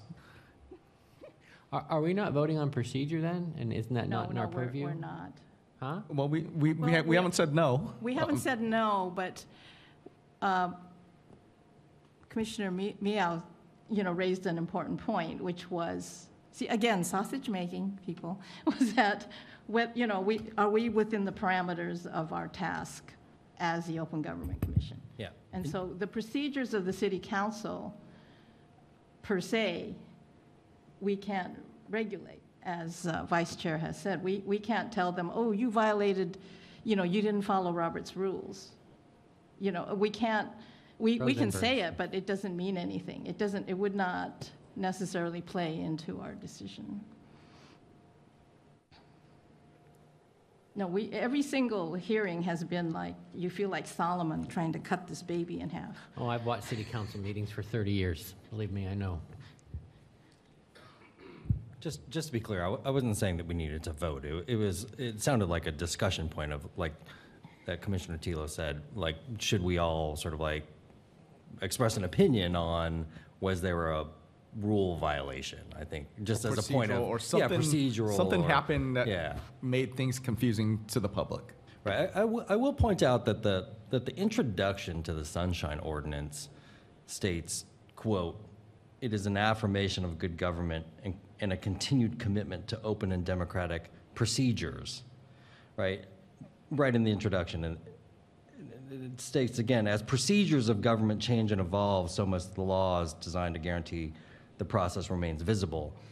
I'm not saying that those are specifically saying that we have or don't have purview over a specific set of procedural rules, but this is where, again, the assertions of what we can or should or don't consider, I'm not sure if that's, well, speaking for myself, I don't put a lot of weight on that. I sort of read the Sunshine Ordinance for myself. I'll sort of concur. I'm big on the spirit of what it's trying to say. And like I said, just as a simple person, if there was something that caused confusion and the regular person is not understanding what's happening, then I would say there's something not right. Or maybe that's too strong a word, but there's something we should be talking about. And so I think that's why it's brought up here. And then I think that's the gray area where we have to say, hey, well, is this so confusing that it needs to be brought back up? And I think that's what we got to decide on. Because there was definitely confusion. I mean, I get what you guys are saying. It's like, hey, these meetings get chaotic and all of this stuff, but something happened that made it a little bit. Commissioner Chair Chen, you said it wasn't overcourse, but I've seen council meeting. I think there's some parts of this where, hey, there's something a little weird about this one, or something just not. And I think my words here, something inefficient happened. Through the chair. Just to your point, I would agree that it was confusing to follow. Where I come down on that, and I don't want to get into the intent of individual members because I can't read their minds, right? I come down to the question I asked about if it was a motion to reconsider, then why wasn't there that second stage, right? That leads me to believe that each member up there understood the action they were taking provided that finality on the vote they were taking. On the first one or the second one? The motion that Councilmember Jensen made is the second round of yeah, voting. not the 2-2-1 vote. Yes. Understood. And that's supported by the passage of the minutes, right? That they all understood what they were doing. Correct. Right.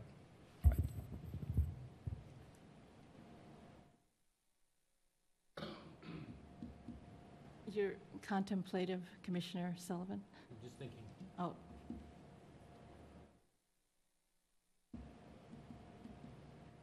Because to your point, Commissioner Miao, the fact that the minutes were passed 5-0 implies that all 5 council members agreed that the motion carried.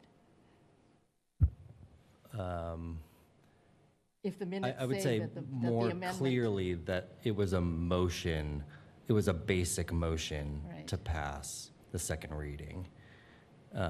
I don't think that there's any dispute that a motion was passed, right? Complainants would say that they think that it was a motion for reconsideration. The city would say it was the basic motion. The unanimous adoption of the minutes supports that the council understood what was going on, which was in support of Council Member Jensen's declaration that it was a basic motion.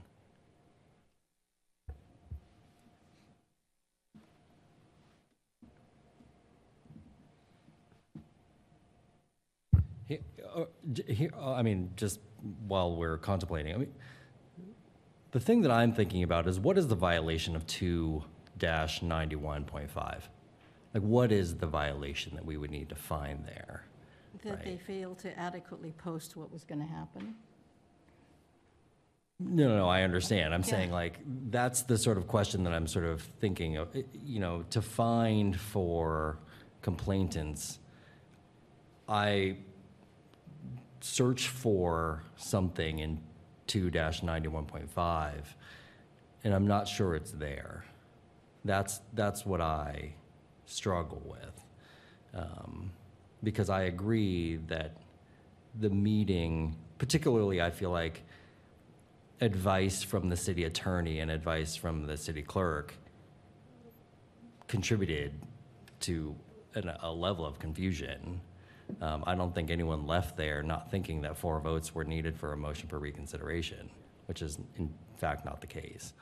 And what I think we heard is maybe a motion for reconsideration is never required at all, but everyone seemed to think that it was at the time. But all getting back to, I'm not sure, as I read the ordinance, what the violation is of that specific section.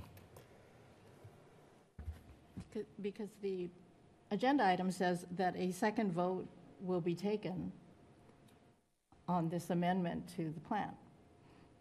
So a vote was taken, 2 votes were taken, and that did happen. So how does that violate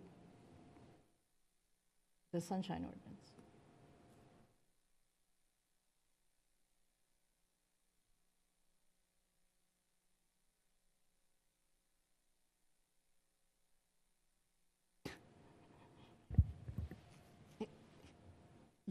Yes? I think I just maybe have a procedural question for us as a body, and I know we briefly touched on this at our first meeting, but forgive me, that was some time ago. So I think we're all kind of acknowledging that there was some gray area here. I don't know necessarily what the proposed recommendation might be to address some of that grayness. I don't know if that's discussed tonight. I don't know if we want to include that in our annual report, if that's something that, you know, two of us can discuss offline as a report's being drafted. I'm just kind of curious if there is something that, you know, that we can't make findings on with regard to the complaint tonight, but we would like the council to consider addressing in the future for some of their procedures. What does that process look like? So what we have to do is put on the agenda for our next meeting to discuss setting up a subcommittee to review. You know, at our last meeting, we talked about the need to really get more feedback from the council on our annual reports. So this subcommittee would review the last 2 annual reports and then throw this issue in on the hopper. Because basically the Sunshine Ordinance was written, you know, in the prehistoric ages, before a lot of things. Yeah, it was a car that was built with no particular known blueprint on whether the car worked or not. And so we can't change the Sunshine Ordinance, but we can recommend to the council how they could change it. And in the past, when we've had these problems, our city attorney and the city clerk have worked together with us to resolve some of the problems that they could resolve on their end, and then the rest of the issues went to our city council report. The downfall was we never got feedback from the city council on all these things we asked them to do. So I know with our new members, you will not let that go. But in my mind, this would also go into the written decision. I mean, I think that any written decision that I envision would include any number of dialogue about, you know, sort of what we're talking about here. I don't think it would need to wait or be contemplated by a subcommittee to be, you know, made part of whatever decision we decide to make. It sounds like we, you know, have to render a formal written decision within 30 days, 30 business days of this hearing. But we have to make the decision tonight, and then. Yeah, no, I understand we have to render an oral tentative, or we can, right? But also, all of our written decisions are posted on our website. So in the future, or, you know, if anyone wants to go in there and read all of our decisions, they can use them when they're running for office or not running for office, or, you know, all these things. I mean, we're all on record, and one of the corrections that we made along the line was to post all of our decisions and how the council responded to them. Because let's just say, as a hypothetically, we sustained the complaint with cure and correct recommendations. The way the Sunshine Ordinance is written, the council will consider our recommendation, and they could ignore it if they chose. Chair Chen, if I just may, just to remind everyone that in the past, your written decisions have included some findings of fact. So that, just for those people who are new to having those, signing on the written decisions, I draft the written decision for your review and ultimate signature, taking into account the findings that you may or may not make. Okay. So are we ready? Chair Chen, when you opened, you gave us, it's probably written down somewhere, the ways we can vote. Yes. Can you say what those are again, please? Okay, we have 5 choices, 5 menu choices. Column 1 is complaint sustained with cure and correct recommendation. Column 2 is complaint sustained without just sustained. complaint denied as unfounded, and complaint dismissed on jurisdictional or procedural grounds. The number 4, complaint denied as unfounded, counts as one of the,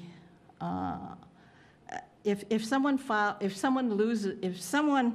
has their complaint denied as unfounded 3 times, they are not allowed to file another complaint for, was it 5 years? And that's how the ordinance is written. It seems very harsh, but I mean, that's how the ordinance is written. And so if that's something we want to change, we should recommend that to the council as well.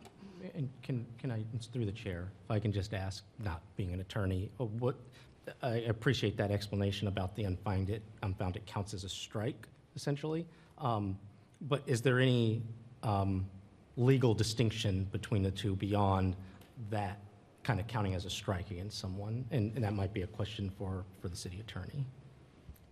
Sure. Can you just clarify, are you asking whether or not a complaint is denied or a complaint is denied as unfounded? Correct. Yeah. Yeah. There was a lot of discussion about this in last year's commission, in one of the meetings, and your bylaws that were approved defined unfounded as a complaint that's rejected, with the commission additionally finding the complaint lacks a reasonable or rational basis. And we left that language you all left that language purposely broad so that you could decide on a fact, case-by-case basis. Appreciate that explanation, since majority of us here are new. So, you know, I think I'm ready to move forward with I guess a motion to deny the complainant, or find the complainant denied, based on the findings, A, the city council's final passage of the ordinance complied with the Sunshine Ordinance, and B, within the staff report, that Councilmember Jensen's motion for final passage of the ordinance was approved by the city council. That's the motion I'd put on the floor. I'm open to some amendments if that's what it takes to get a second, because I know there's been a lot of discussion about, you know, what we'd like to see on the record with any action we did take. Is there a second?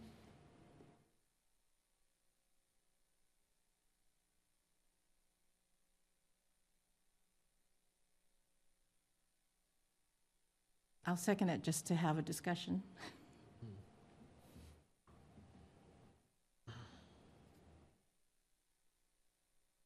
Getting whiplash. Well, hi, I can't find for the fact that you're reading into the end. I thought you said you didn't want to rule on the intent and thoughts of what council members were doing, and that's exactly what your motion does. It states her intent of what her motion was and what everybody thought it was. And to me, it seems that if there's a procedural issue, that though the unanimous vote by council at the minute states we all knew what we were doing, but yet we are here tonight because the public didn't. That procedural issue has failed to alert the public and to give them some sort of understanding about what happens. I mean, procedures are in place so people know. When you go into court and you have to make a plea for guilty or not guilty, you have to understand what you are doing. And procedures seem to me that they need to be in place. I mean, complainant wouldn't be here if he understood what was going on. So I can't rule on whether or not anybody knew what was going on. I understand that they concurred or didn't unanimously, but I'm not going to play in what I think that the city council's thinking. I think they approved the minutes. I can't assume that they've approved everything in and out of them. I just can't. But if there is somehow a procedural way that keeps the public from understanding what's happening, but yet the city council knows what's happening, well, then there's an obvious problem about something's not happening on the agenda. I mean, maybe I'm reaching here in the sense that I'm trying to work this out intellectually, because if I'm to go by that, there's a whole other side here that we haven't considered, and we're here for that other side. We're not here to prove what council said what they said they were doing. It kind of goes into that procedural due process as opposed to substantive due process. I mean, I think substantively here we could say that there was due process because what people wanted to happen happened. Everybody, they all walked away knowing what was happening as far as the vote, with this happened and that. But procedurally, and the people who are affected, i.e. the community, seem to be greatly affected by the procedure. So, I'm sorry. That's okay. That's it. That's what I see. Through the chair, Ruben? Yeah, I was, I want to say sustain, cure, and correct, but I'm trying to, as, you know, the city attorney said, we got to find grounds for that. And that's why there's a lot of silence coming from me, because I'm like, how do we pin it? It's like, I want to go with the spirit, but then procedurally, it's like, hey, well, was it noticed this and this? But I know, my guts tell me, and the videos tell me something wasn't right with this meeting, and I wish I could say it better, or maybe commissioners help if you're leaning that direction. But if you're leaning towards, you know, the denied and stuff, then that's a different story. But that's where I'm sort of going with it. But I don't have enough to make a motion just yet. Maybe I'll think of it, hopefully sooner than later. But how could we, you know, sustain with the cure and correct? I just don't have the verbiage right now. Through the chair, as the maker of the motion, I you know, respect your perspective on this. I mean, that's part of the reason why we're all up here, right? To try to adjudicate these things. And I will, you know, fair point about the intent on item B. As the maker of the motion, if the seconder was open to that, I'd be willing to remove that and just make the findings strictly based on compliance with the Sunshine Ordinance, that the action taken by the council that evening, final passage of the ordinance complied with the Sunshine Ordinance based on the noticing requirements and whatnot that's detailed in the ordinance. So are you saying you're not going to deny the complaint? No, I'm saying just amend the motion, deny the complaint, but based on the findings based on the rather findings. than A and B. If that helps facilitate additional comments. I will say, Commissioner Telios, to acknowledge your comments. I will find it hard to vote in the affirmative for sustain. Because I do not see how we find the grounds within the Sunshine Ordinance as it's written. That's the trouble I'm having too, to figure that out. Commissioner Rial?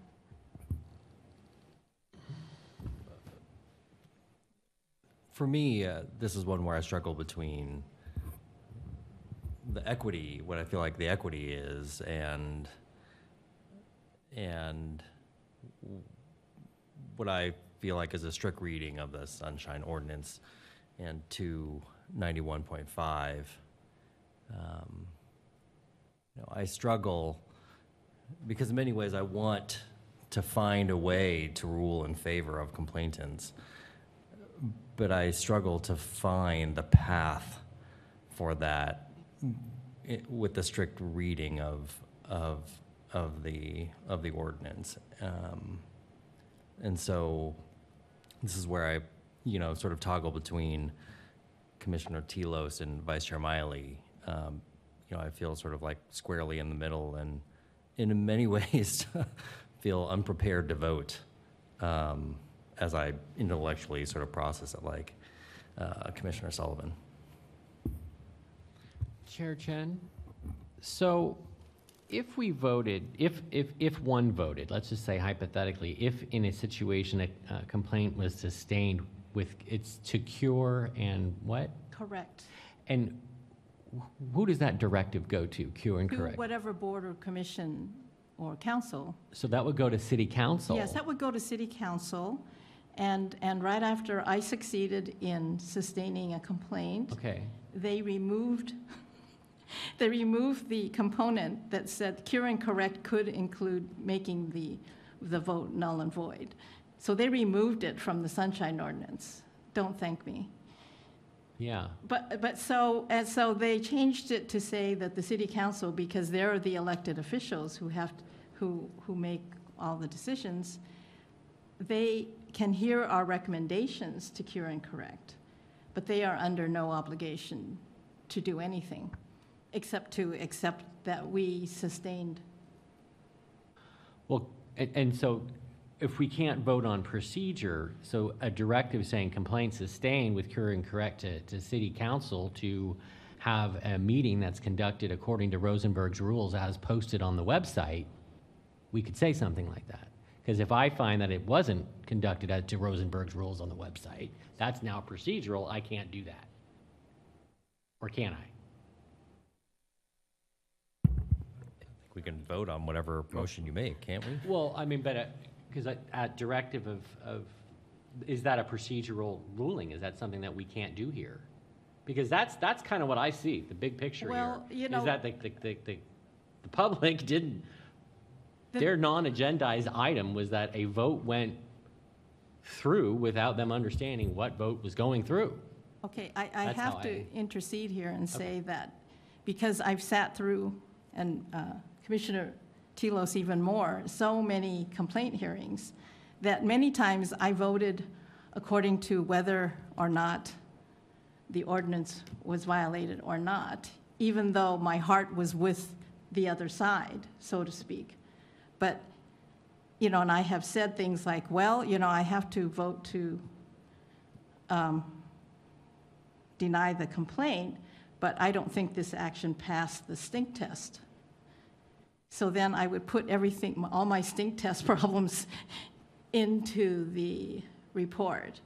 And because I sense that this group will want to follow through on that to see how we can get the attention of council to try to fix some of these problems, because the only reason why people are coming forward is because something has not passed the stink test.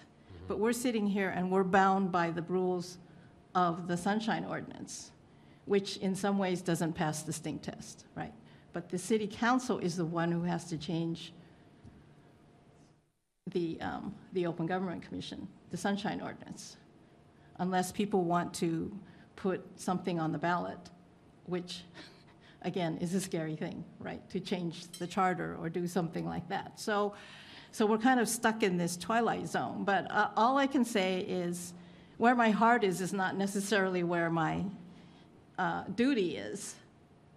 But my heart goes into the report that we give to council. And we can definitely put more oomph into that report to see that the city can work with us to clean up some of the things that have caused all this confusion to the community. Although this is a great civics lesson, I'm sure. But, you know, it's just,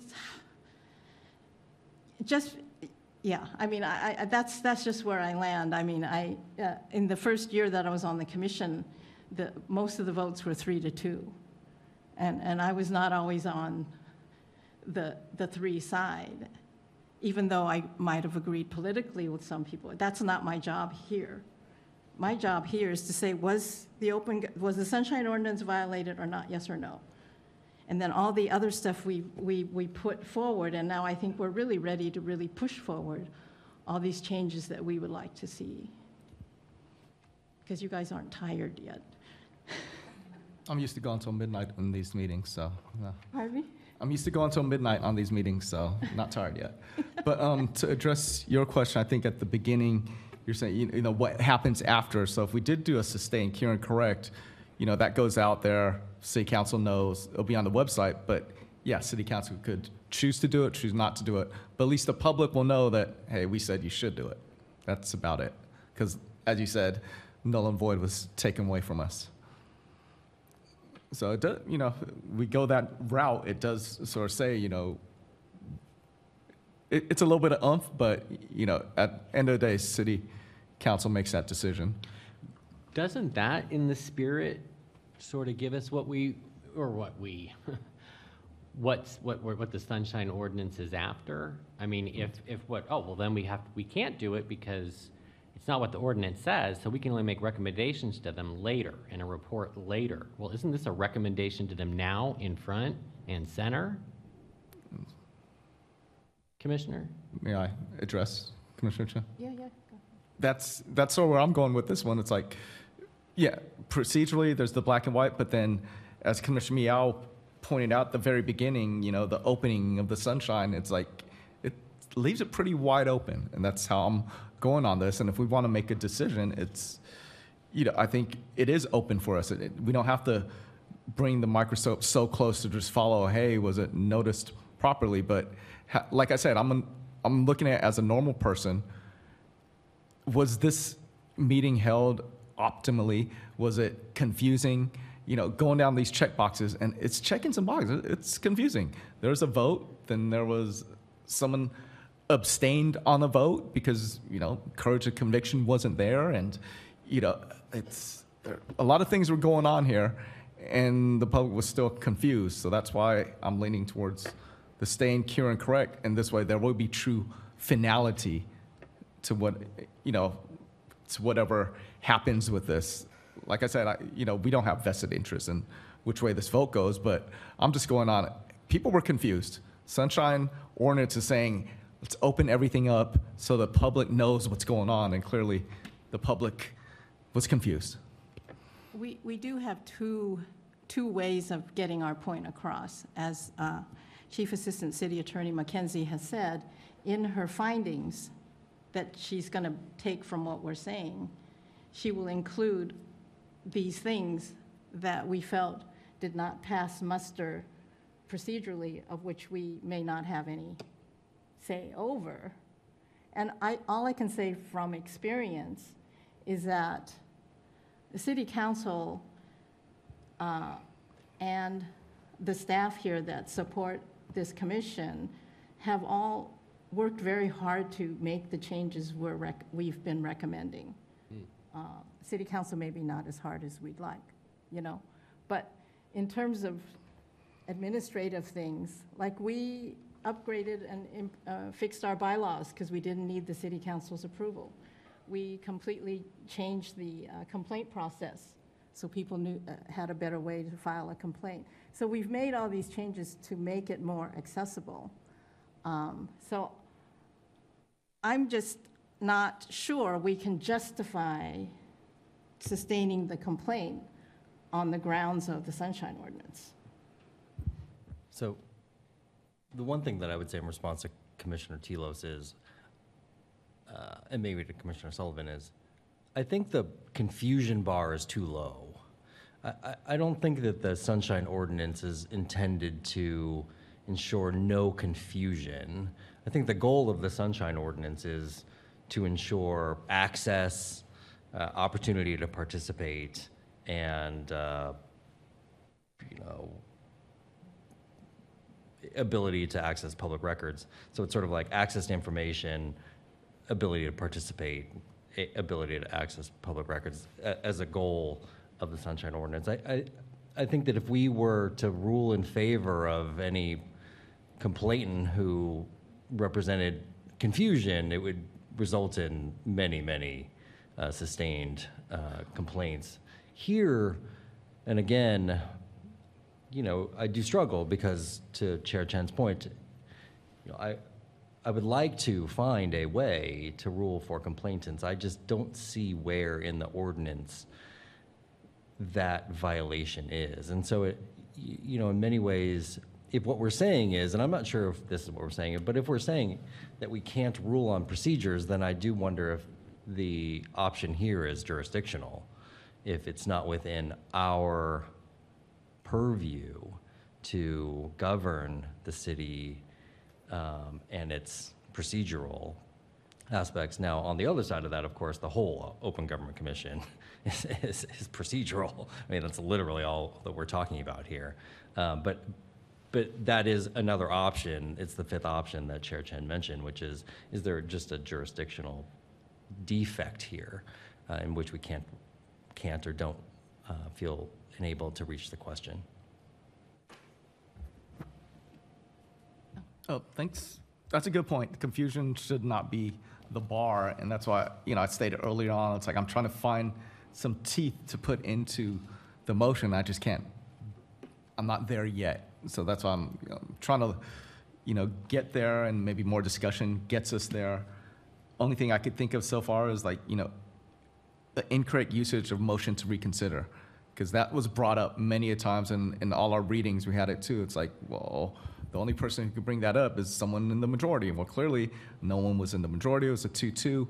So I think that added to the confusion. You had council members, city staff saying, oh, this should be a motion to reconsider, and no, it's not. You didn't need it.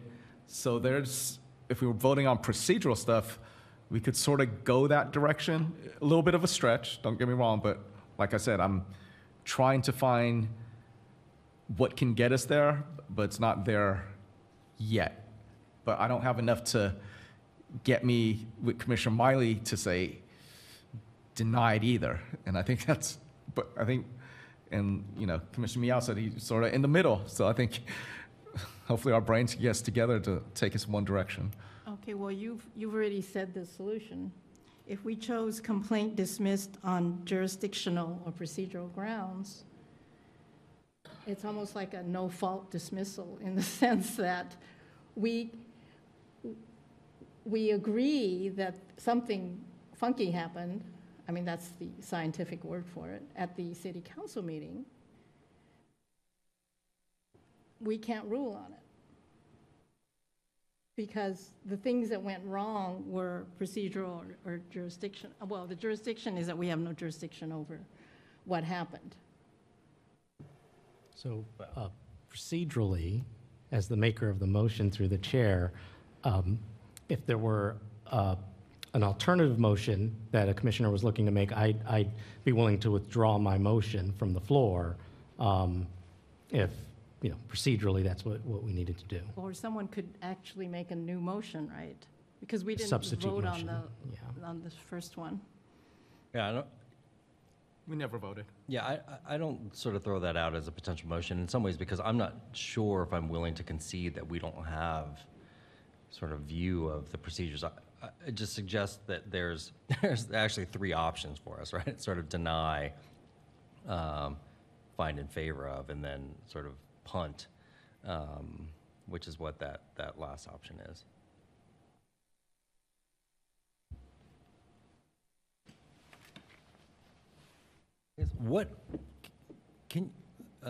Vice Chair Miley, can you repeat the motion that's on the floor? So, and Madam Chair, please correct me. It was to deny the complaint based on the finding A, that the City Council's final passage of the ordinance complied with the Sunshine Ordinance. Based on Commissioner Sullivan's comments early on, I made the amendment to remove item B from that motion, and I believe Chair Chen, as the seconder, agreed with that.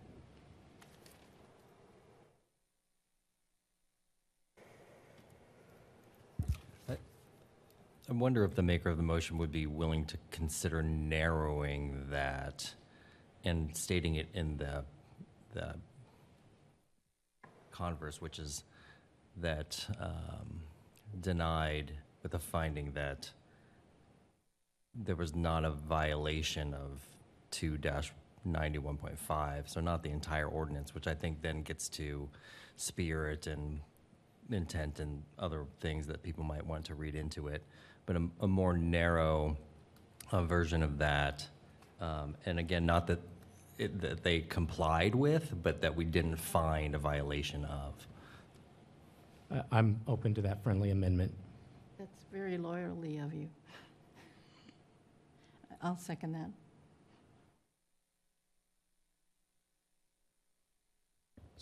So I guess if it's allowed, before we take a vote, to Commissioner Telis's point at the beginning of this, which was the hope to reach consensus and unanimity, Is there any discussion from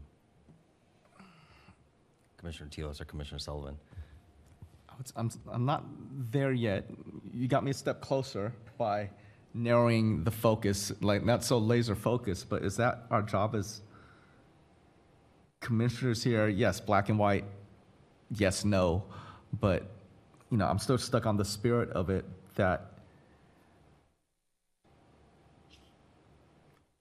yeah, I wouldn't be unanimous on, I'd be a no vote to that at this point, but like I said, you're getting me closer. So Commissioner Telos, what kind of findings would you like to see?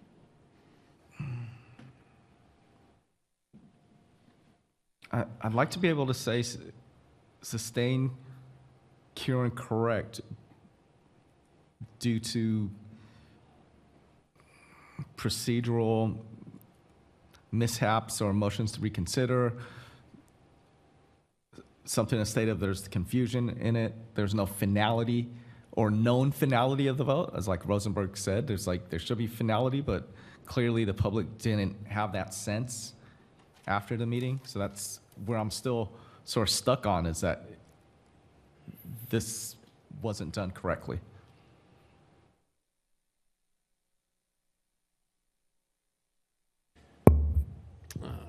So, Commissioner, Chair Chen,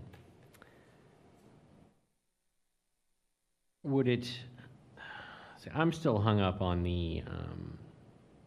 if the procedures don't make sense, and it's not just a confusion bar, if they don't make sense to alert a common person to what's going on, then there's no light on anything. So, a sustained complaint with opportunity to cure and correct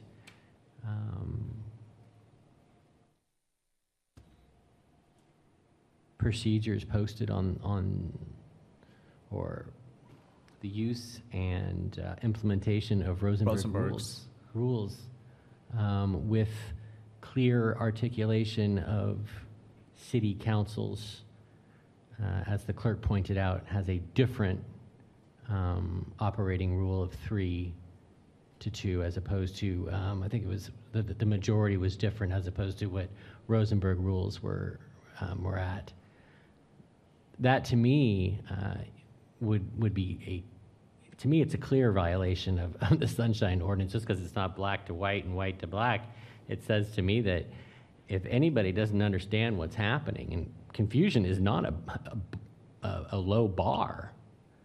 I mean, it's a very high bar. It actually, people actually fail the bar because they get confused. Sorry, it's just a joke.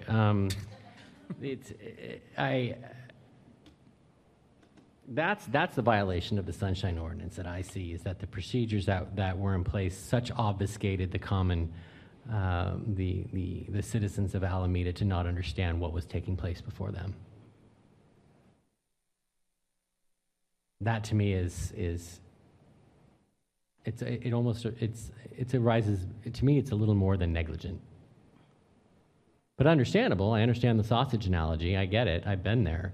But in this with our forum, there's no opportunity to appeal. There's no enforcement of what we say. It's just kind of like, hey, this is what we do. So this is their last stop. I mean, even if we rule one certain way, it doesn't mean they can't bring a complaint, or maybe it does mean they can't bring a complaint. I'm not sure about that. That's another issue I have. I can talk about that later. But to me, anything that chills somebody's rights to understand or implement what's happening is a violation. But that might be too liberal. Just a quick response on that. It's certainly not their last stop. In fact, this is not a necessary stop to what many can do, which is to bring a suit in court in violation of the Brown Act. So, we're sort of not necessary procedural step for complainants to pursue their claims.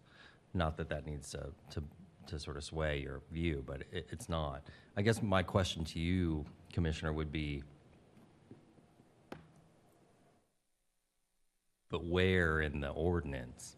I mean, I sort of know, you know, you said it because it's not there in black and white, but it's sort of, that's, then I guess what I'd ask is where is it, right?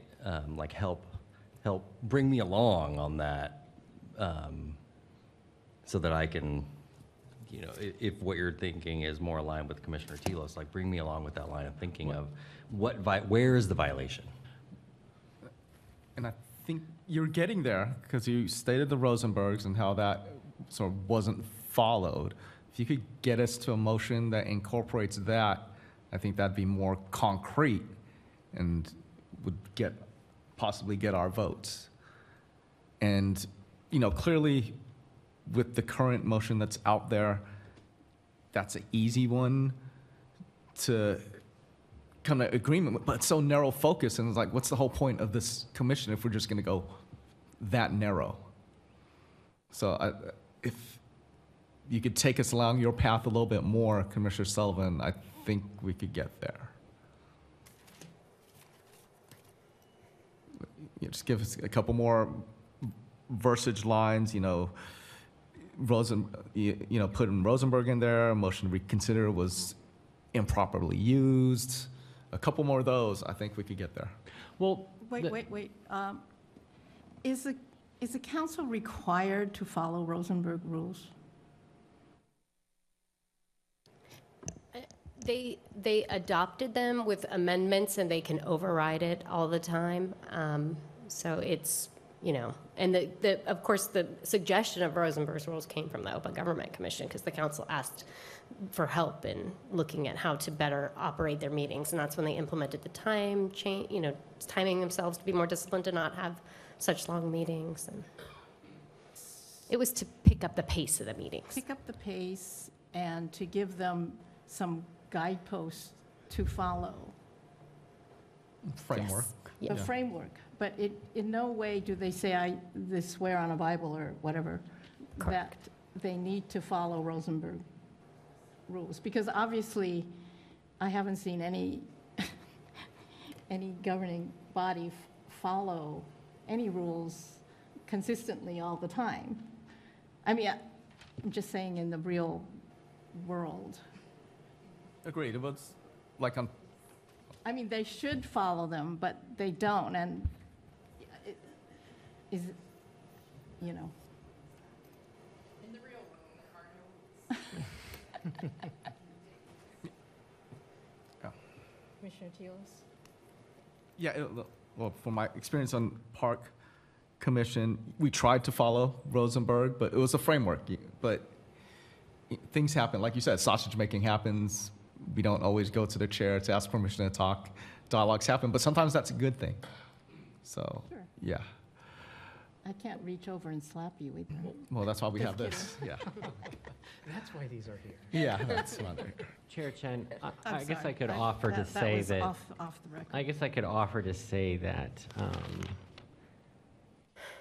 complaints sustained with opportunity to amend and cure for failure of the city council to reach its decisions in full view of the public because it did not follow Rosenberg's rules in an articulate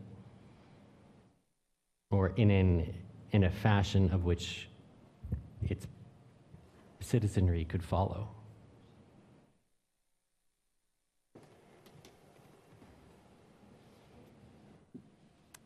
But that's not what the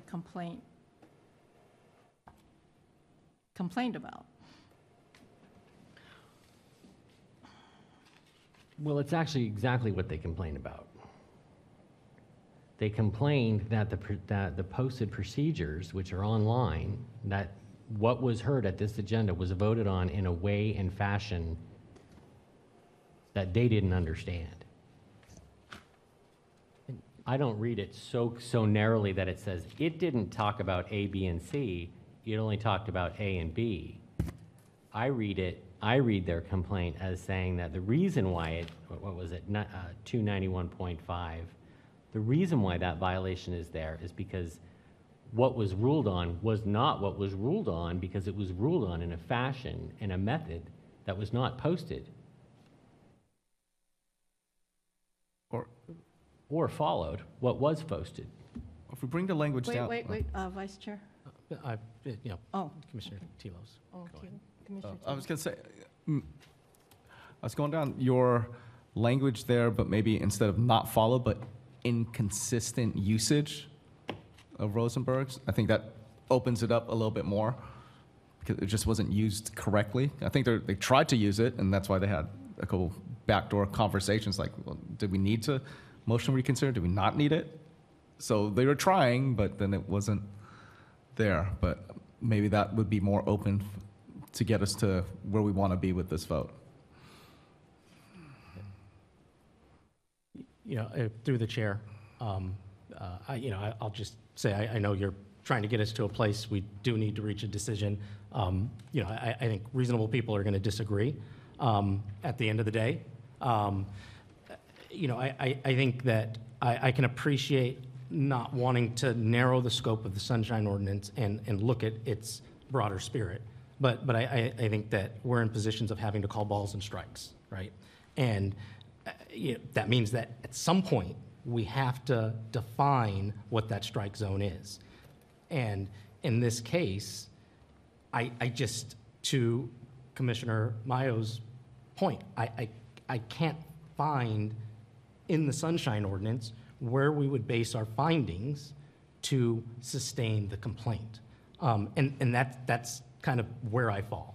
And that's why I think I really do appreciate the recommendation, and it's been accepted, to narrow the denial in such a way that leaves us plenty of room to have a conversation about where we see these failings procedurally at the council to include in our annual report. I as a commissioner can't see voting and opening the door to sustaining complaints that aren't based on the facts within the Sunshine Ordinance. That's just a bridge I can't bring myself to cross. I would agree with all your findings, but I would not sustain the complaint. I mean, everything you're saying is true, but I can't see us sustaining the complaint and justifying it. But we can list all the problems we found in what happened at that city council meeting. Right, and just to, add on to that, where I go to is the complaint itself. The complaint alleges on the cover page a violation of 2-91.5. The last page of the opening brief is 291.5. 291.5 is about agendas and regular meetings and descriptions. Rosenberg rules procedure is just not found in there. Not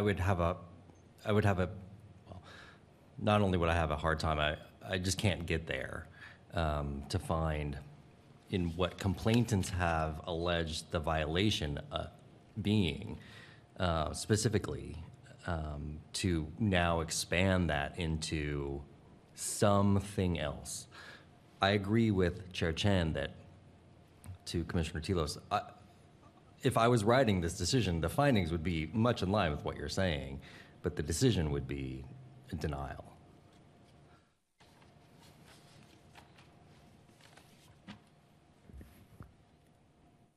I think that our decisions nowadays are very robust, so that even if we deny a complaint, it's always this, but we found all these things that need to be addressed.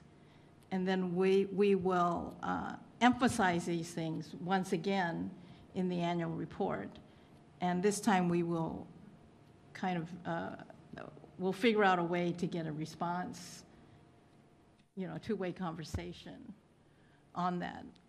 Because in the past, we know they got the report, but it didn't rise to the top of their agenda, so to speak. So here, I guess question for the chair would be, I think that there's a motion on the floor that Right. it's been seconded. Is is it time to Is it call time, for a is it a vote? call for a vote? So just out of, just before the question's called, if I can just take the liberty, Madam Chair, just to thank the complainants, because I think that this is part of the ongoing active participation in local governance. I think to the chair's point, and Commissioner Tilios's and Sullivan's, and well, I think the discussion is that we, see where there are some issues that you've identified, and I look forward to us being able to discuss those as recommendations to the council at a future meeting. So just wanted to thank the complainants for their time this evening. So when we make Wait, Madam Clerk has something to say. I just wanted to, with apologies and causing confusion again at a meeting, because I am not a perfect human being, I just found that the counting votes exception is not just in the charter, it was also when the council adopted Rosenberg's rules, that they found that the vote count on a motion were determined by the majority of the membership unless a greater threshold is required by law. A supermajority is 2/3 of the city council, 4 members. So that is actually written into the exceptions of Rosenberg's rules. And I'm sorry, I just pointed to the charter and did not also point to that. And I apologize yet again. I apologize that confusion was caused at that meeting. It, is not what we want. It's not the way we want to do business, but I did want to point that out for the commission and the record. I have learned that perfection means they take you to the next level of difficulty. So I always make little mistakes. But thank you for that apology, and thank you for finding that citation. So call for the vote. So on the can you repeat your? The motion on the floor, and I'm going to look for an assist here, if I don't get it correct, is to deny the complaint based on the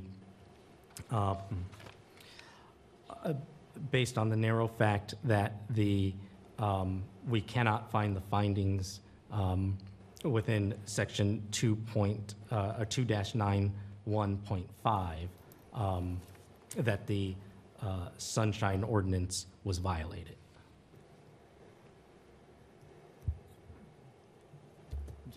I guess I would say, my motion would be something akin to a motion to deny based on a failure to find a violation of 2-91.5.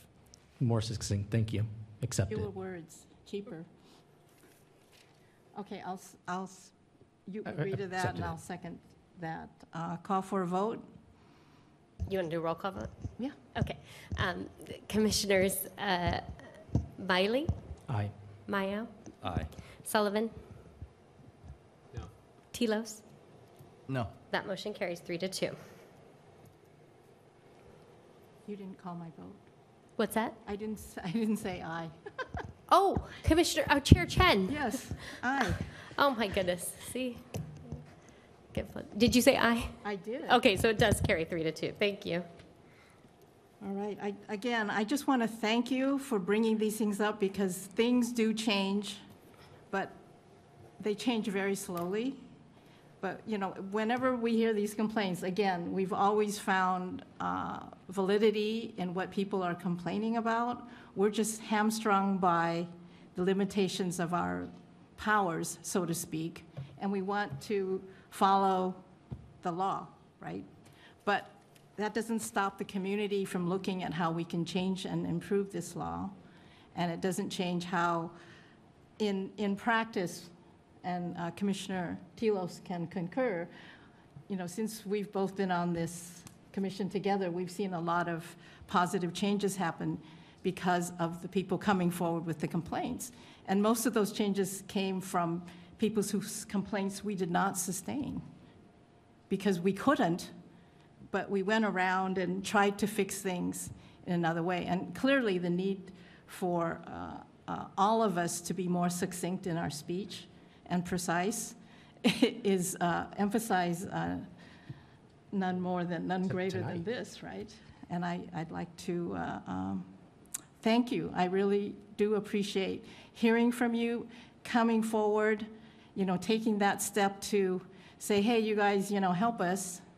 And we're trying to help you as much as we can within the limitations of our powers, because Zeus has not bestowed us with the lightning rod. But we want change. We want to see positive change, and we want to keep hearing from people, because that's how we know what's going wrong. So thank you very much. All right, we still have regular agenda items here. Do we want to take a break? Minutes? Is it just minutes? I mean, not Let's if we go can finish through it. now. Let's just, yeah, let's. Okay, let's go finish. through it now. Okay, the regular agenda items. What does it say? Minutes, right? The title of the minutes, do I have to read the title? It's the minutes of the April 3rd, Oh, I 2023 see. meeting. All right. Mhm. Are there any speakers? There are none. All right. Is there a motion or discussion on the minutes? Move approval. Do you remember you all? Yeah, so, Okay. Voice vote, all those agree? Aye. Aye. Okay, thank you. Is there any staff updates? Yes. So the part of the complaint procedure is that when complaints are filed and not heard by the commission at the next meeting, we report out on those complaints. 2 complaints have been filed that were not scheduled for a hearing before the commission. The first was filed on May 4th, 2023. It was about the rent capital improvement program, but did not allege a violation of the Sunshine Ordinance. The complainant attended the May 11th, 2023 City Council meeting. I just went over to him and discussed the complaint, and he agreed the complaint did not fall under the Sunshine Ordinance and indicated he would pursue other options under rent control law. A second complaint was filed on June 26, 2023, about the May 8th, 2023 Planning Board meeting. Since it was filed more than 15 days after the meeting, it was time barred. The complainant just submitted a new complaint today, which alleges a violation of records instead of the meeting, and staff will be reviewing the complaint and following up, and then potentially scheduling a hearing. Okay, thank you. Did we have, let's see, this says commission communications, but is that? That's if you have anything to report If out you have on. anything to report out, like any fairs and festivals you went to? Or anything? It was my first 4th of July parade. Did you see me? It was fantastic. Did you see me? I did. Oh, well, that's, Did you see me? say yes, you won't know.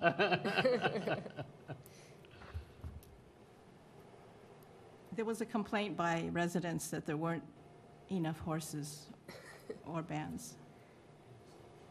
Pardon me? Yeah, there were 40 no-shows. But it was a typical July 4th Alameda parade, and it was more crowded than I remember, especially since I was in the car. I thought it was beautiful. It was the first one I'd ever seen. Well, thank you. I mean, I had nothing to do with the parade, but thank you on behalf of Alameda residents, because a lot of people worked very hard on that parade. Any other communications? May I just ask procedurally, where do we go from here? It sounds like we're going to see a draft decision or draft. Yes, I will prepare a draft and circulate it to all of you with a reminder to not hit reply all. Get in touch with me if you have proposed revisions, and then I'll circulate another version. And then ultimately get signed via DocuSign. And By the chair? And she will listen to All of you. this meeting again to put down our findings. Is that correct? You torture yourself and Yeah. re-listen to this meeting? Yes. I see. Okay. I'm sorry. I wouldn't have spoke so much if I knew you had to do that. I will take back that I do not torture myself. I just review it. It's totally fine. Thank you for your help. Okay, are there any speakers for is that right? Non-agenda public comment? There are none. There are none. Okay, thank you. Well, in that case, I'm just going to adjourn this meeting. Could we also thank the city attorney for her Oh, yes. presence? Thank you. Thank you. And thank you, Madam City Clerk. Thank you, clerk. How do you say your last name? Weisiger. Weisiger. I won't forget that. See, we get away with Madam City Clerk. That's